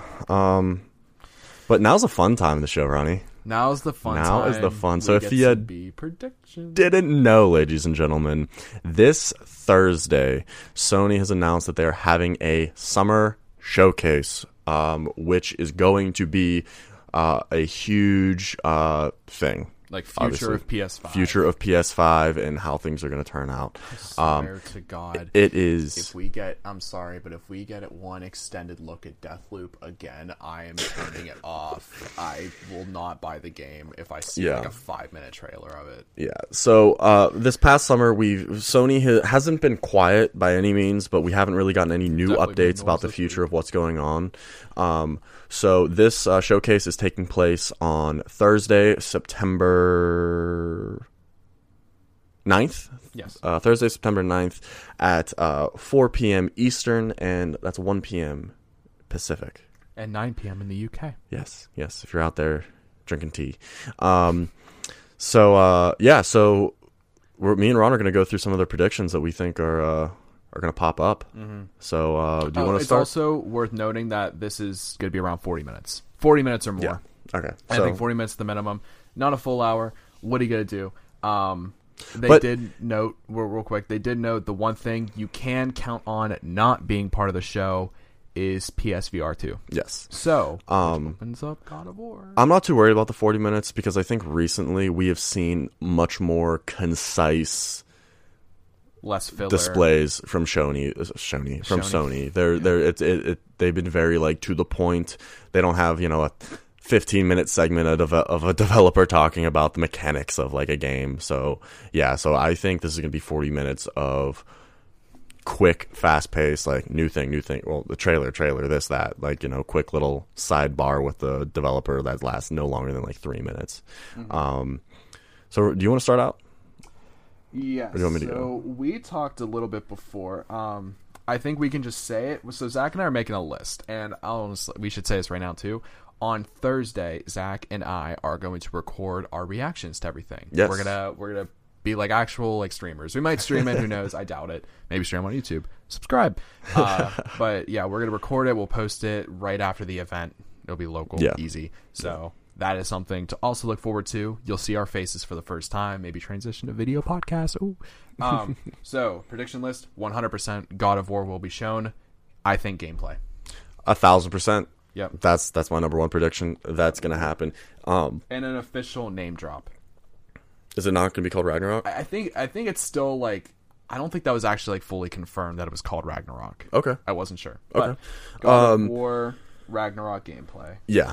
My logic behind it is if it was supposed to launch coming up soon, they have to have something done with it enough to just show us what's going on. So I think we're going to get more information about the story. We're going to see some gameplay, and we're actually going to get like a solid, like this is the story and this is where it's going to go in the direction. Yes. So yeah, absolutely, God of War, 1,000%. Let's knock out the obvious ones. Also, okay. We'll just do that, then start our fun, like unrealistic one. All right, let's do it. Forbidden West, something gameplay or another trailer. Yeah, probably. So most likely gameplay / trailer. I think they already had their showcase before, but pre-orders are announced. They want people to pre-order. That's just how they get money. Right. So, what's in your Deathloop? I think we're going to see one more thing from Deathloop. I swear to God. I don't think it's going to be. It might not be like a dedicated like trailer or anything, but I think they're going to at least mention it just because it's coming out and they want to get that on people's radar. Yeah, I think it'll be a quick trailer. Yeah. If anything, if it's here's an extended look at Deathloop. I'm like, I swear to God, it looks great, guys. Like, I don't know what you want me to say at this point. I'm sick of seeing it. It looked great a year ago. It looks good now. Yeah, Let's just get it looked great when it was supposed to come out. Like, back in May? I think it was May. No, it was supposed to be a launch title, and then it got pushed back to May, and then it got pushed back again. That's funny. Yeah. It's a typical Sony exclusive fashion. Exactly. And then Kina. We're going to hear stuff about Kina. Oh, yes, Kina. Yeah, 100%. Yeah. I wrote Kenny, whatever. Kina, some form of gameplay with it. We did see a bit before, so I'm excited to see kind of what happens with that. New IP. Yes. I don't know from who. I'm trying to think of, like, I think if we're going to get a new IP, it's not from the big four. No. But I think we're going to have some I can see Bend stepping up. Maybe Bend dropping they're not like it like a Splash logo thing. Nothing crazy. I don't think anything like so. I think new IP maybe from Bend. I think we can also maybe potentially hear about this multiplayer, this new IP, this new multiplayer IP that Sony's been working on. I think we might actually get some footage on that and see what's going on with that. Yes. Or a name drop. A name drop, yeah. I have a quick question. Yeah. If Sony makes a multiplayer IP, first person or third? I think third. Wait, that's assuming it's a shooter. Assuming it's a shooter. I think here's the thing. It's third. It's third. Third. I think Sony games are just always third person, and it's just going to kind of stay that way. Not that that's a problem. Yeah. But I think they tried the first person with Killzone. I don't think they want to go back to that. I think Halo just has that FPS down so much that you see. Yeah. Here's the thing, like, and it's so hard to compete with first person shooters right now. Here's the thing too, is I've played Killzone Shadowfall. That's the only one I ever played. Yep. And there might be, if anyone listens that plays a lot of Halo and you're listening to this, I'm sorry for the comparison. But I'm sure if you saw first person Killzone with a futuristic looking gun and first person Halo, you assume Halo. Yeah. Always. You're always going to assume Halo. So I think if it's a multiplayer shooter, it's going to be third person unless it's completely different from what we've seen. Yeah. So unless you have a tentacle gun. But even then, you could assume Halo. Absolutely. Like in like a weird fashion. You know what I mean? So. Yeah. Risky prediction? All right. Ready? Wait, let's get. Do you think it's an actual prediction, or are we doing the unrealistic one? Because I have an unrealistic list. This is like semi-realistic. Is it going to be Sly Cooper? No. Okay. We're not getting there yet. Yeah. Ghost of Tsushima 2. I don't think we're going to see gameplay. I don't think we're going to see gameplay. It's there's no shot. It's 100% going to be, if they talk about it at all, it's going to be just like similar to what they did with Ragnarok. Just maybe you hear Jin say something and then logo. That's it. We're not going to hear about it. We're not going to hear about it for another 2 years after that, though. Yeah, of course. I appreciate the riskiness of that. Yeah. I don't agree though. I think Spider-Man 2. Huge. Yeah, definitely. Yeah. We're definitely seeing Spider-Man 2. I agree with that. I don't think it'll happen with Spider-Man 2, but I think with how well Rift Apart worked, I've been saying this forever, and at least the next Miles Morales game, I want an Into the Spider-Verse game, and I think it'll be very possible if they master that tech that they made to just do what they did. When is No Way Home coming out? Oh my God, I forgot. No way. Oh, Christmas. We're definitely going to hear about it. Yeah. That's a great lineup of if they got the movie coming out, they also want to talk about the game. That's perfect time. Christmas season. I don't think Christmas Day. If we don't hear about anything about Spider-Man before tomorrow on Thursday, we're absolutely hearing about it before Christmas or alongside with the thing, because that's a perfect you're watching TV, commercial, Spider-Man, Far From or No Way Home. Mm-hmm. Right after that, commercial, Spider-Man 2. You know what I think the big criticism of this showcase is going to be, because it's about the future of PlayStation, is that there's not going to be enough gameplay shown. So I think there's going to be a few games that are going to take spotlight, which I think God of War is going to be the big gameplay one. A lot of them are going to be announcements. So like we said, any new IP, maybe the multiplayer one that we've heard about if it's an FPS or third person, or Spider-Man 2. Spider-Man 2 I think they're going to close out on, and then open with God of War. Those are the two biggest PS4 exclusives that have dropped. I could see them. I think it's going to close with God of War. I think it's one way or the other. Because I think you hype people up for the future, because Spider-Man's not coming out soon. So that's awesome opening. But then ending with God of War is like more current. They it's end happening. with Deathloop. Yeah. And even potentially killer closeout. See everything for God of War. See gameplay. Blah blah blah. Release date. Mm-hmm. That would Which, be huge. Take it with a grain of salt. Yeah, take that with a grain of salt. Two games that one's in the future, one is currently out. Fist. I think we might see something about Fist. It's that rabbit game. We have a big robot fist. I have no idea what you're talking about. Really? We talked about it before. Did we? Yeah, on the podcast. It's like I think it's like a side scroller game. I can't remember. Stray. I'm sorry, that just popped in my head. Oh, We're gonna see stuff about Stray. I was like, no, it's a rabbit. But it's. I think it just launched. I'll look at reviews because I kind of was semi-interested in it. It was rumored to be a PS Plus game for this month. It came. Oh, out, interesting. Yeah. Okay. But yeah, I it's definitely Fist, want to robot arm, rabbit. That was. We might see some gameplay because it just launched. Maybe bump up the sales because I think it's a PlayStation and PC exclusive. Okay, cool. And the future one, I forget what I was going to say, but yeah, here we are. Yeah, but like Stray, as I mentioned, I think we'll probably see something about Stray. Yeah. Yeah, excuse me. And then some other IP, I'm sure that was already announced. Blade Runner, was that a game? Ghost Runner. Ghost Runner. Maybe some with Ghost Runner because I don't think that is. I think it's coming out in the fall. Yeah, and I feel like Ghost Runner's been like awfully quiet. I feel like we haven't really seen a whole lot from Ghost Runner. Yeah, so someone like Ghost Runner. Yeah. Let's just get this out of the way. Come on, man. Sly 5. Sly. Just give us it. Give us it. I don't even care if it's a Spyro Crash Bandicoot remaster. Remake. I don't care if it's that. I want if it is because we've been playing Sly too. Yeah. And we're like, dude, just running through and we played Spyro. I've played it as a kid at the Eagle's Nest at Giant Eagle. Yeah. I never owned it, but I've played it and I remember that difference. And if we get that same love, it'll be awesome. I don't even need it'll a 5. be amazing. At that point I don't even need a Sly 5.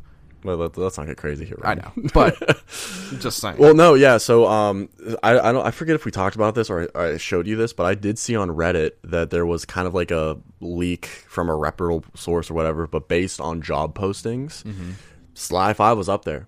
Yeah, Sly 5 was like based on job postings. I don't know if it's a Sanzaru or whatever, but what it could be Sly 5 that they're trying to do. So I can easily see. I don't think they're announcing Sly 5. That's not the way that's going to work first.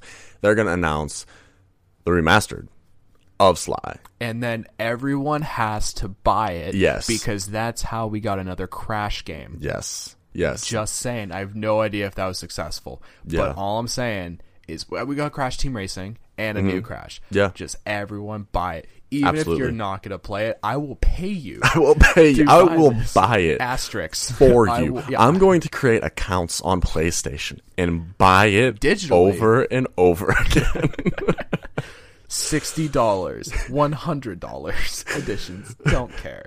Walk into GameStop. I would like all your copies of Sly Cooper remastered. They're like, all of them? Yeah. And here's what I want you to do. Anybody with a PS5, I want you to give them out for free. I don't want them. Just give them out for free, please, if you wouldn't mind. But I'll pay you for them now. You're right. Yes, we need it. We need it. 'Cause, I mean, if the collection, next one remaster, does well enough, then we're good. Yeah, I dude. don't want some shitty port like they did with Jack on the PS4. Yeah. I hate them for it. It was trash. It runs terribly. The PS3 version is better than the PS4 version. And the PS2 version is better than the PS4 version. Yeah. But, please. I think the Jack community is content with not having another game. I agree. I think the Sly game. It's I think Sly not 4, content, but like most content, I think. When I go on their subreddit, it's not anything about a new game. Everyone's like, all right, we got Jack X after 3. That was great. We won another game. Let's go. Yeah. Then they got the Lost Frontier, and they say, actually, never do it again.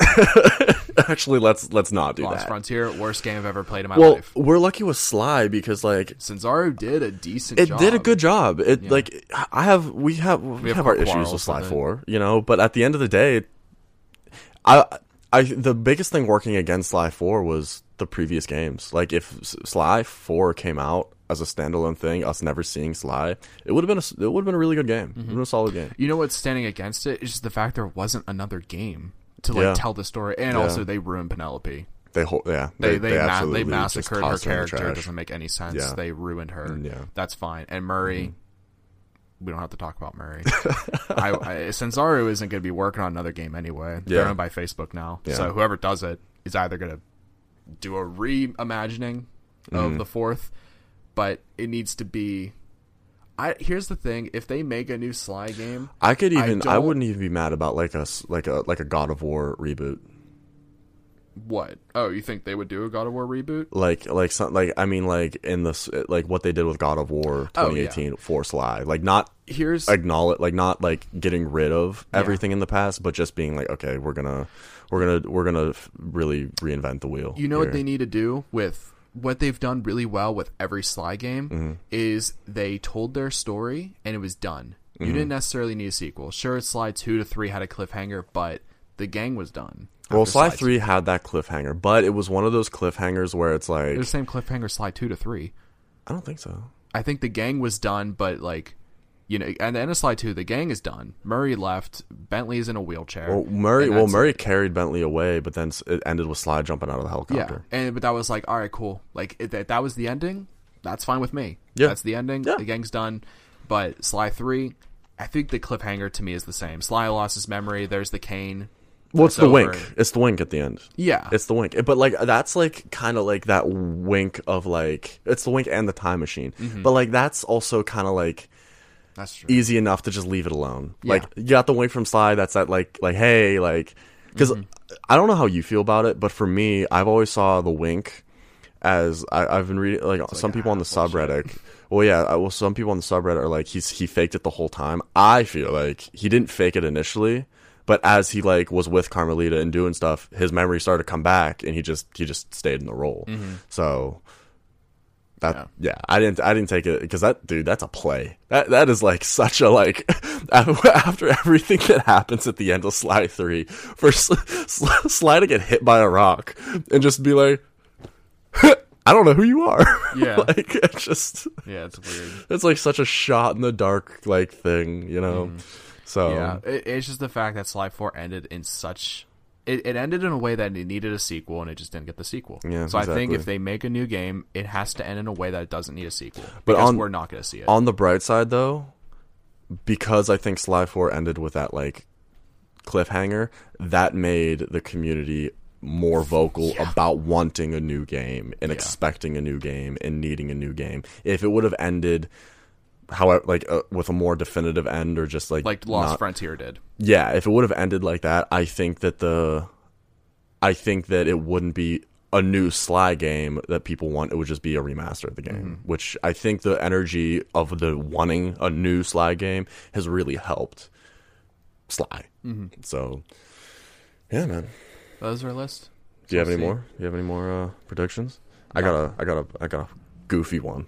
All right, is that your last goofy. one? Yeah, this is it. All right, I don't have any more. I think I'm just kind of going over the obvious ones, and it's like the Sly one was my surprise, right. and then something else. Ready? What's your goofy one? Absolutely bonkers. Vita 2. You think they're going to talk about the Vita 2 before PSVR 2? No. That's why it's goofy. Okay. It's my prediction. Okay. Vita 2. Vita 2. I'll put that in the unrealistic announcements. Yeah, dude. I think I think that is a very unique sentence. No one in the history of the world has said that sentence. No, definitely not. All right. Yeah, man. Is that all you got though? Yep. Handshake. Oh, handshake. That's our list. Let's do it. All right, let's do it. Oh, did you just fish hand me? You just dead fished me. It was a little flat. Well, we got a lot of equipment going on. There we go. There we go. Okay, right, cool. I hate when I get dead fished. It's so disrespectful. You got anything else though? No, that's my list. We're gonna just see. I'll review it real quick. Cool. So, God of War Ragnarok gameplay trailer. Horizon Forbidden West, a trailer show. Pre-order it now. Give us your money. Deathloop trailer because it hasn't been down our throats enough. Kena, which I wrote as Kenny. New IP, maybe from Bend. New IP, the multiplayer game. Spider-Man 2 announcement. Ghost Runner, maybe something from Stray, and Sly Cooper. Yes. And then the unrealistic list is only written via. Did you say Ghost too? I'm writing that as an unrealistic. Okay, that's fine. Okay, that's good. That way, clickbait. Yeah, there you go. Those two. Cool. Yeah. Well, everyone, that is the 33rd episode of the PS Pony Podcast, where once a week, every week, me and my best friend Ron get together to talk to you about all the video game news you need to know about. Thank you guys so much for listening. As always, you can reach out to us at Twitter at PS Ponies. Mm-hmm. Reach that out on Twitter. And then, Ron, if you want to like maybe ask us like a question, tell us a story, what can the people do? You can reach out to us on your landline, which is Gmail at this point. I don't know where I was going with that. You can email us questions. We will answer them every single week. This week we did not have a question, unfortunately. Shout out to Matt. Ask us a question.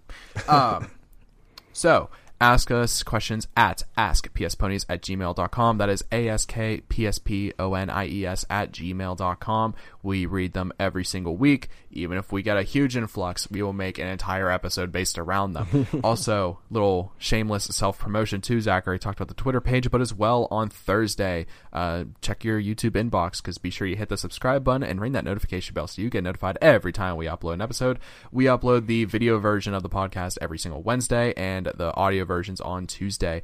On Thursday, Zach and I will be reacting live to the PlayStation press conference. Probably won't be live streamed because internet, yuck.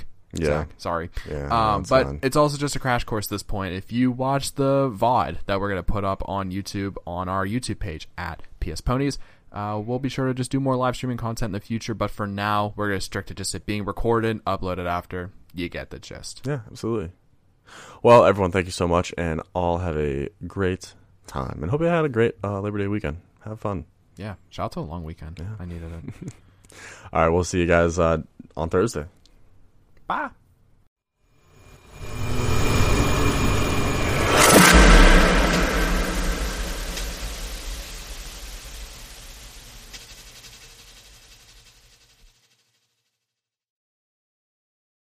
Please follow us on Facebook and subscribe via iTunes.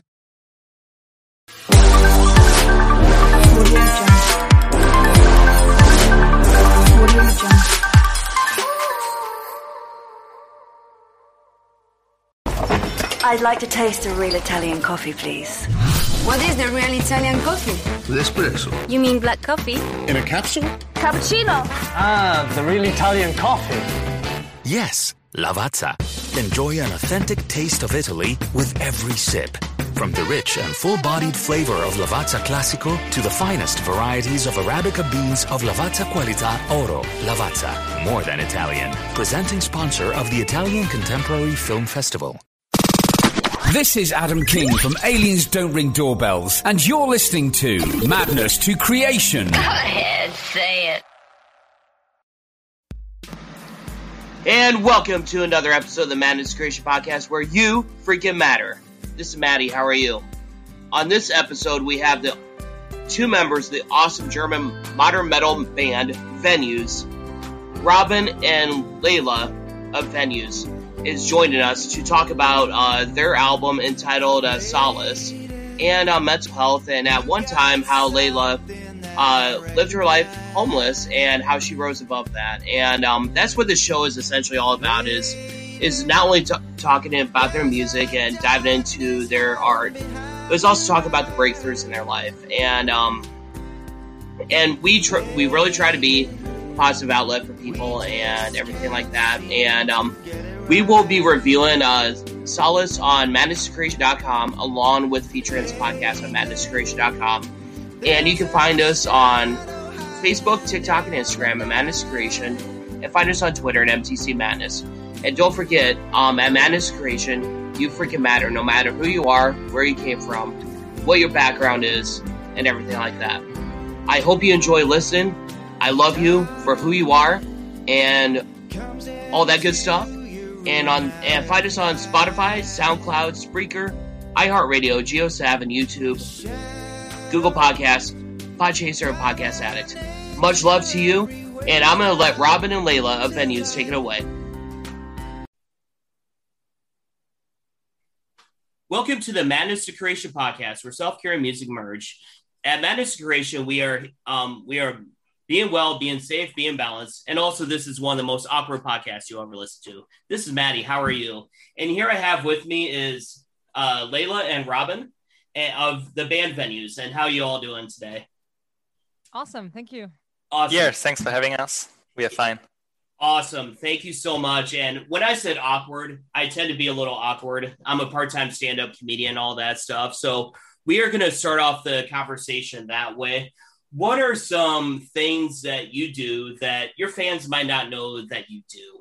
Like, for example, a lot of people don't know that I do a little bit of stand-up comedy on the side. What is something that you all do, like for hobby, spare time, that your fans might not be aware of?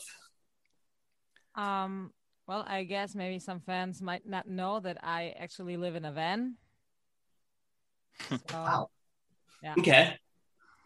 Yeah. And I think what fans might not know is that I'm a big nerd, loving computer games and, nerdy stuff like this.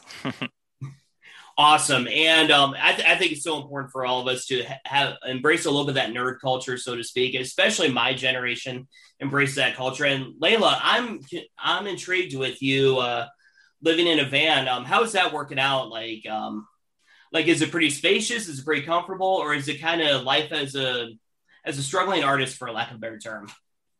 No, it's really comfortable. I used to work as a project manager for building stages at festivals and open air concerts. So I've been pretty much busy and on the road all summer. So for me, having a flat didn't make any sense because I wouldn't have been there at all. So that's why I moved into the van about 3 years ago. So this gives me a bit more freedom and costs less than living in a flat. It's so important for us, for our mental health as well, to manage our finances, everything like that. Because I've been doing a lot of reading lately that if we don't manage our finances, it impacts our mental health pretty much more than anything. Like, in fact, that's number one reason why people get divorced and everything like that. So was it a big transition in your life? Going from project managing to these open air festivals to what you're doing now?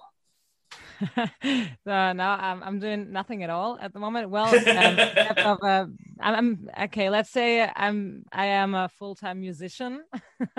So we say it like that. Yeah, I quit the job last year when the pandemic was going on, and well, it still is. So there was not much to do. So yeah, music or the band was that one thing I had left to do. So I was very grateful for having that band. And yeah, now that's all I do. I moved into my parents' cellar because I wasn't really able to drive around with my van. So yeah, last winter I moved into the cellar of my parents' house and made music since then. Absolutely. So was that a big adjustment moving home? Yep, of course it was. At first I felt like I was a teenager again.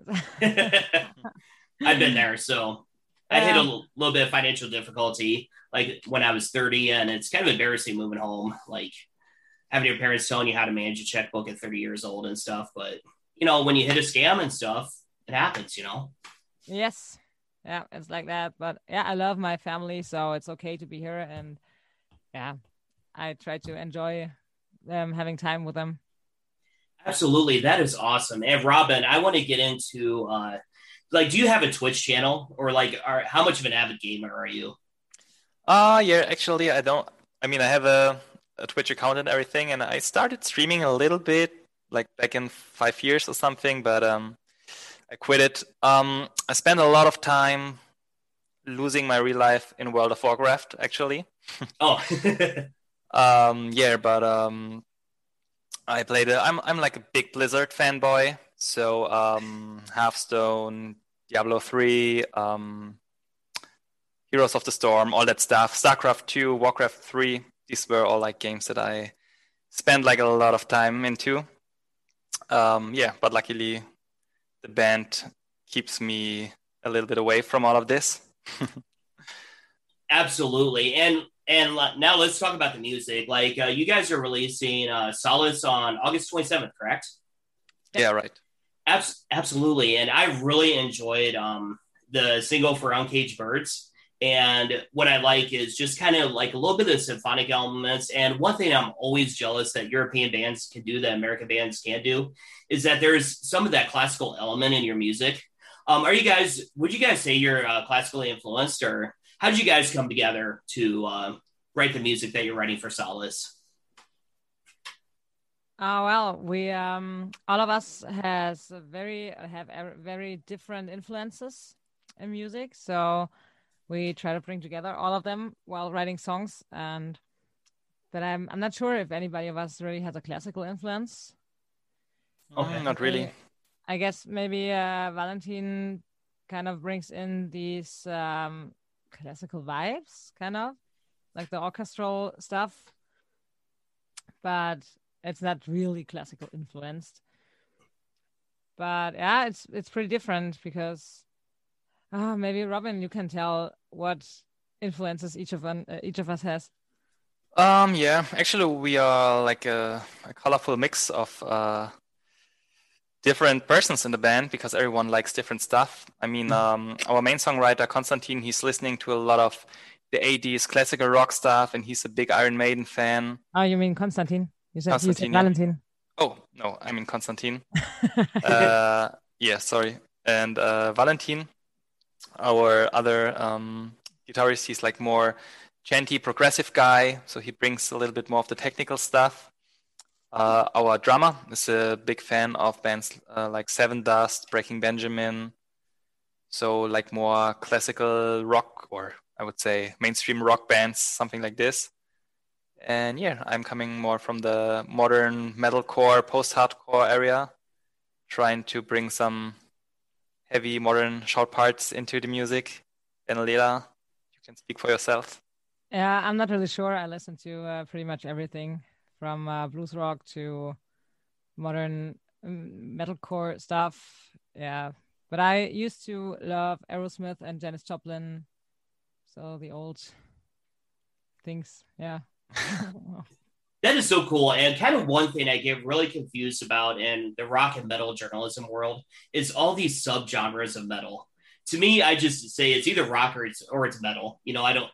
So like when people say like metalcore, post-hardcore and stuff like that, how would you define that? Do you guys get annoyed with all the different subgenres of metal, or? I don't get it.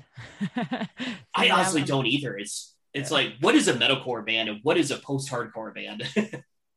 Yeah, I mean, especially nowadays, it's pretty hard to really define what a band is. And I mean, we have the problem with our music because we got asked a lot what kind of genre we are, and we always struggle to answer this question because we are like something in between of all this modern metal, metalcore, post-hardcore, rock stuff, whatever. So, yeah, we hate this question, but there are a few things in the world where you have to try to answer it. So, yeah. Okay, so I'm not the only one in the world that kind of gets a little bit baffled, a little bit confused in all the labels in the genres. No, absolutely not. Awesome. So, you guys brought up the pandemic a little bit ago. Like in America, as you can probably see, like pretty much everything's back to normal. I mean, there's touring, there's festivals and everything like that. Although cases are going up again. From a mental health standpoint, what did you all learn about yourself the most through like being locked down in quarantine? And how is Germany? Is Germany still going through the pandemic and all that? Well, Germany is still going through the pandemic, but there's not such a thing as a hard lockdown. We already start having festivals again and concerts, but you have to keep distance. So there are not as many people allowed to be in the crowd as they were before the pandemic. And you still have to wear masks when you go grocery shopping and stuff. But yeah, it seems like we're in a good way, I'd say. Yeah. And from the mental health aspect, what I learned about myself and about my life in the last year was that it's so important to have something to do. And for me, it was the band. So it was pretty, very important for me and helped me a lot to bring all my emotions and all my anger into the music, and to have the boys who I could connect with, even if it was only over Skype. But at least they were there, and we had something to work on. So yeah, I guess the band gave all of us a big solace in that year. That's awesome. How about for you, Robin? What did you learn about yourself? Yeah, good question. I have to admit that I really liked the first few months because of just the whole world slowing down a little bit. And to be honest, I had a lot to do. Like I was pretty busy in my job, and I mean when I'm working in the music industry for a music label, and while a lot of different partners like the booking agencies or Lila's job and stuff like this had to shut down, we had to work like hell. Like there was so much stuff, and every band wanted to release singles, and it was a crazy time for us, and we had a lot to do. So I was like swamped with work, but in my spare time I was actually glad about the situation outside, because there were, over here in Germany, we had a few months where there were like nearly no cars on the streets, and people were inside, and it was a little bit magical. I mean, of course, it was horrible, and after a few months, I got really sick and tired of this situation. But I liked the beginning of everything. But after the months passed by, I really started to miss live shows, especially for my own band, and also as a fan, just to visit bands I like and see them playing live, and also to hit the stage on my own with my band. Because I think for me, this is one of the most important things why I started this band, or why I'm a part of it, to play live shows. It's the real fun for me in being in a band. Absolutely. And like kind of one thing that I really appreciate about like the band and the fans is like when fans come up to the band and say, you know what, this song has resonated with me, or this song has helped me get through this. What we usually talk about in the podcast is those moments. What can you all think of a specific moment, like whether it's a direct message on Instagram, or whether it's a fan coming up to you after a show and say, you know what, that song saved my life, and what was that experience like? We had a message like that a few weeks ago from a fan who wrote that that literally a song saved his life, and that he's so thankful and grateful for our music.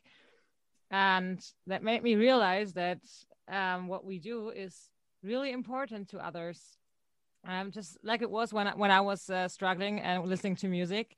So I realized again how important music is for our mental health, and for our emotions, and to let emotions out when they need to get out. So I was pretty I wouldn't say proud, maybe proud is the wrong word for that, but I was grateful for our music to help others. And I think a few weeks ago when we played a show over here, like a streaming show, but there were also 20 people allowed to visit the concert and to be there in real life. One young man came to us and showed us his new tattoo, and he got a big Venues tattoo on his arm. Wow, and we were like, wow, that's crazy. Okay, that's crazy. And this felt like totally crazy. And he brought us donuts. And he brought us some nice vegan donuts. That was awesome, and absolutely, that was like unreal. So I think sometimes the music that you're making as a musician is like more important to others than you can think of, and that's always a crazy experience if you get confronted with this. Yeah, and absolutely. And just kind of a couple questions leading off of that. Like when you are writing your music and all that, like, does that somehow, like, the role of the fans looking up to you kind of subconsciously play a role in your songwriting? or is like, do you ultimately make the music for yourselves, and whoever you get to listen to, that's who you get to listen to? I'd say both. So I when I write the lyrics, I mostly write about experiences I had, or stories that I want to tell, but I try to keep them pretty open, so that if a fan listens to it, or if anyone listens to it, they can build their own picture in their mind about that song. So I don't really exactly tell one story, but I write about that story and try to get the people to come into that feeling that I had maybe while writing it. And I guess it's almost the same with Robin. Yeah, I would say we try to tell personal stories that we experienced. And in general, I think we want to write songs that we like and that we love. And if we like them, hopefully our fans like them too. That's how it works, I'd say. Absolutely. And I think the fans are definitely going to enjoy the Solace album coming out August 27th, And let's get into the Rite of Passage single and the music video. What is the most grueling thing about making music videos in your world? Because when we see the music video, we just see, oh, it got done in 4 minutes, but I know that there's a lot more to that. Then what's the most challenging and rewarding aspect about making a music video and the song? I'd say for us, for venues, the most challenging thing in shooting music videos is to organize and coordinate everything, because we suck at this. And that's why we work together pretty close with our good friend Marius, who shot all the music videos in the past already. And this time for this record, we told him that he should take care of like everything, and scouting the locations, getting together the crew, the camera guys and all that stuff, the lights. And we just had to, move there and do what he told us and get in our roles and get in the masks and stuff like this and just have a good time. So this time we really had an easy job here, and it was just fun for us. Yeah, we had some hard jobs here and there, especially in Rite of Passage. It was pretty cold over here in Germany. We shot this in January, I think. Yeah. And I had to lie around on the floor for 4 hours or something. And it was so cold. And I had this, with this wet blood stuff on me. That was hard. But I even took a hairdryer to warm him up. So I kind of blow-dried him. During the breaks. It was hard, yeah. But in general, I'd say we had a pretty easy job doing this because our good friend Marius took care of everything. But I think the most challenging stuff here is to organize and coordinate the big package of making a music video, getting all the people together, get all the equipment, getting cool locations, stuff like this. Awesome. And what would you say in the band? What would you say? I know Layla just joined the band for this new album, correct? Yeah. What would you say is? I want you to brag about yourself. What is one thing you just say that I'm really freaking good at this, and one thing you feel you want to work on as a musician? I have to think about that. Okay, so what I'm really good at, I think it is in general singing, maybe. There you go. You brag about yourself. Don't be so modest. You're like, I'm really freaking good. Yeah, I'm really freaking good at singing. There you go. Even though I sometimes struggle with the high notes, the high pitches, but this is something I already work on, and I'm just growing into that new musical role. But something I really have to work on, I guess, is what is the word in English? Robin, Unsicherheit. Insecurities? Insecurities, yeah. Thank you. Okay. yeah, especially before shows or on stage, sometimes I'm pretty insecure about those high pitches, and that makes me pretty nervous. But even though I know I can hit them and I will hit them, the insecurities just get in my way sometimes. Yeah. So before I get into the next question, what's the word insecurities in German again? Unsicherheit. Unsicherheit? I probably am way off. Did I say it right? No, not really. It's Unsicherheit. Yeah, but that's fine. Okay. It was good for a first try. Okay. Yeah. Okay, I did my best. I'm sorry. So how about for you, Robin? What is your one thing you're really freaky good at and one thing you want to improve on in your music? Yeah, good question. I think what I'm good at is maybe looking good at pictures, at live pictures. Nice. Absolutely. Yeah, but I'd also say my vocals.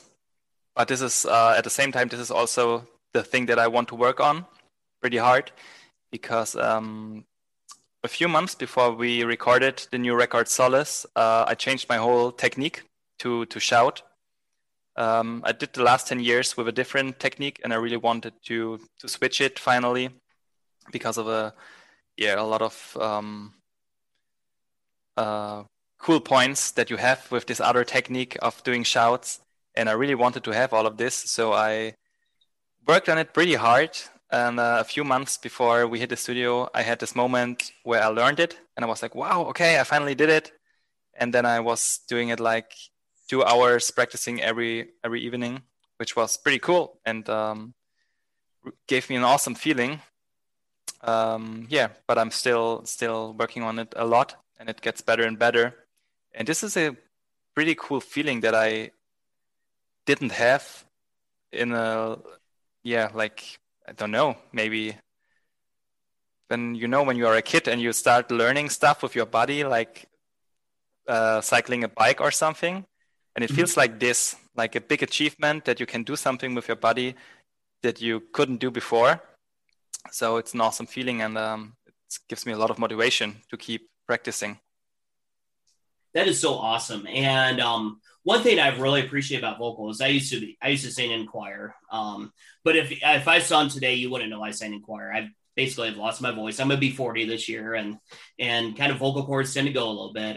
What are some things that you all do to maintain your voice, to get your voice stronger, or like for the day of a show? How do you prepare your voice? I guess that the most part is practice. So yeah, almost every day. Like, is there like a vocal coach you go to, or Robin does that?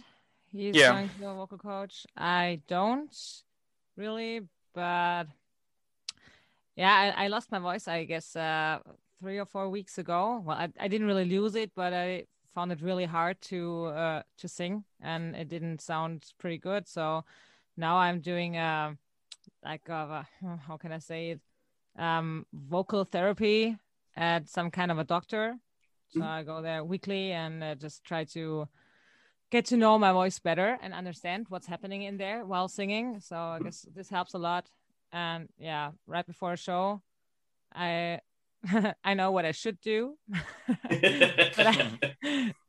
actually I don't really do it. But because that's funny, because I have the feel, I think if I do too much and if I care too much about vocal warm-ups and stuff, then my insecurities grow, because I give those vocal problems too much space in my head. And so at this moment, I feel like if I don't do anything and just stay relaxed, it works best for me. But maybe this can change in a few weeks, so I don't know. Absolutely. How about for you, Robin? Yeah, I'd say the same, like practicing a lot and try to improve yourself every week. And on a show day, I really focus on doing some solid warm-ups and getting enough sleep the night before and just being in a good physical constitution. Yeah, that's what my goals, to try to do a good show. Awesome. And what is the one song that you all are looking forward to performing live off this record? Actually, I'm looking forward to perform Wider Galley, which is actually also the single that will be released this Friday. Nice. So, I mean, Take I us don't know into what... that song. Okay, yeah. So, yeah, and this Friday we will play on a festival in Germany. So it will be a worldwide premiere when we play the song there first. Awesome, man. Take us into that song, and also, like, what can fans mostly expect from a Venues show? Yeah, Leila, do you want to? Yeah, what can people expect from a Venues show? Much fun, I'd say. So we have a lot of fun on stage, and we, of course, we try to get the fans into having the same fun as we do, and just we don't really have a show concept or something. We're just celebrating being on stage and being alive, and playing our songs. So having a big party. And that's the best feeling in post-COVID world. I don't know if COVID's still going on. I'm so confused by it right now. So that's, I'll tell you what, I know that fans are looking forward to shows more than ever now. Yeah, it's awesome. I love how they are hungry to go on shows and just move and enjoy the music. That's pretty cool, especially over here in Germany, where people sometimes get a little bit like, okay, I will check out the show, but I don't move a lot. I won't dance.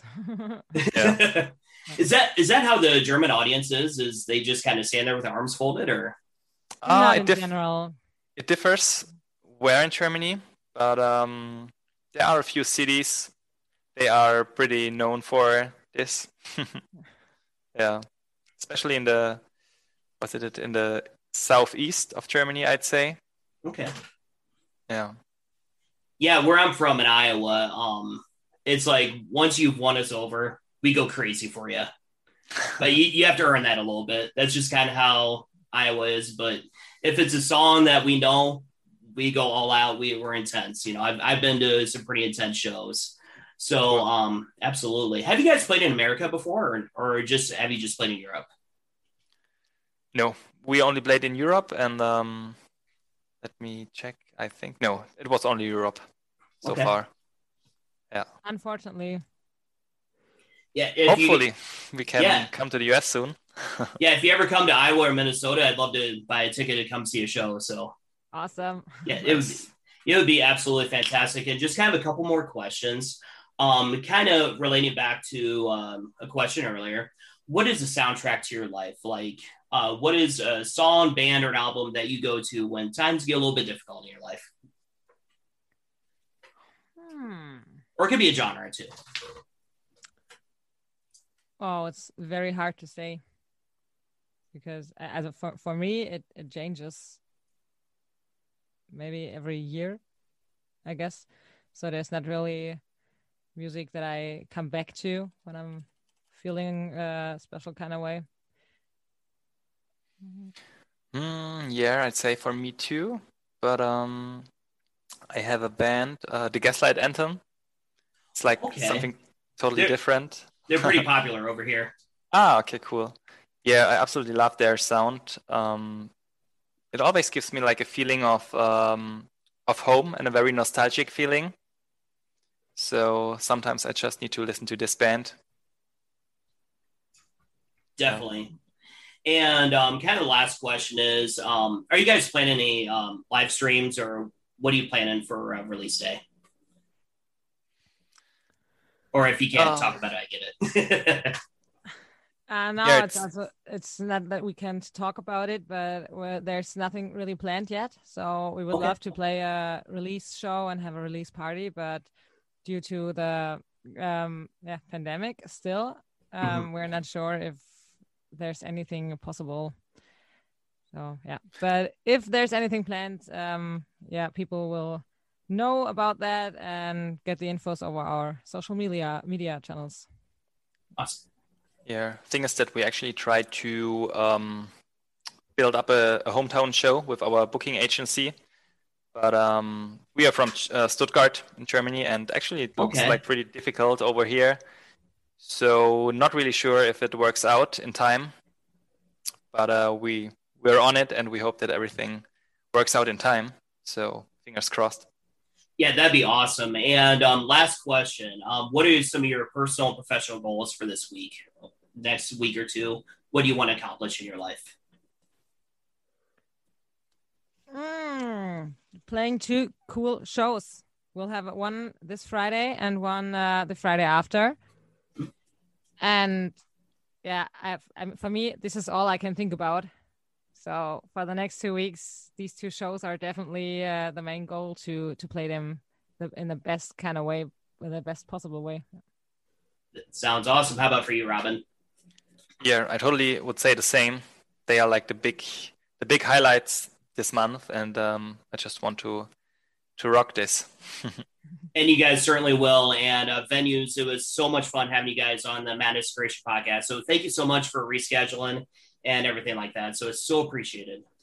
You're welcome. You're welcome. Thank you for having us. Yeah, absolutely. And you all be well and be safe. Same to you. You too, mate. Take care. All right. Take care and cheers. Cheers. Cheers.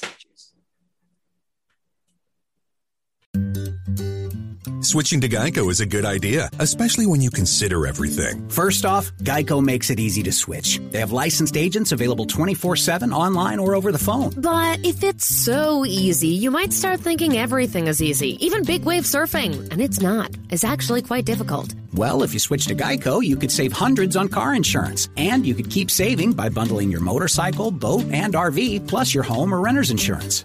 But saving money might lead you to make some questionable purchases, like a 20-foot feather boa. And do you know how hard it is to clean a 20-foot feather boa? Well, they do have an industry-leading mobile app you can use to pay your bill, file and manage a claim, or add a new driver. But when life gets a little easier, it makes you too confident, and you start calling everyone Ace. And you're better than that. Well, Geico has a 97% customer satisfaction rating and has been saving people money for 85 years. It's hard to beat that. But you're right. Switch to Geico. It's obviously a good idea. With over 30,000 partner retail locations nationwide, Progressive Leasing has helped more than 7 million people with imperfect credit get the things they need. With Progressive Leasing, you can enjoy convenient, flexible lease-to-own purchase options on furniture, laptops, headphones, jewelry, mobile phones, appliances, mattresses, and more. Get what you need when you need it. Progressive Leasing offers lease-to-own purchase options, acquiring ownership by leasing costs more than the retailer's cash price. Visit ProgLeasing.com to get started today.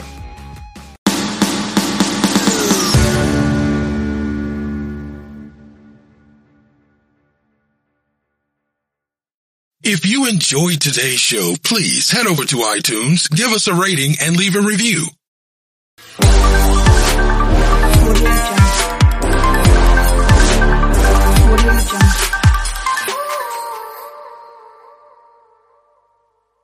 Please be advised that this podcast is meant for educational and informational purposes only and is in no way a replacement for legal or medical advice. The opinions contained within are solely those of the interviewers and interviewees and should be received as so. Those seeking help or advice are encouraged to obtain professional legal and medical services.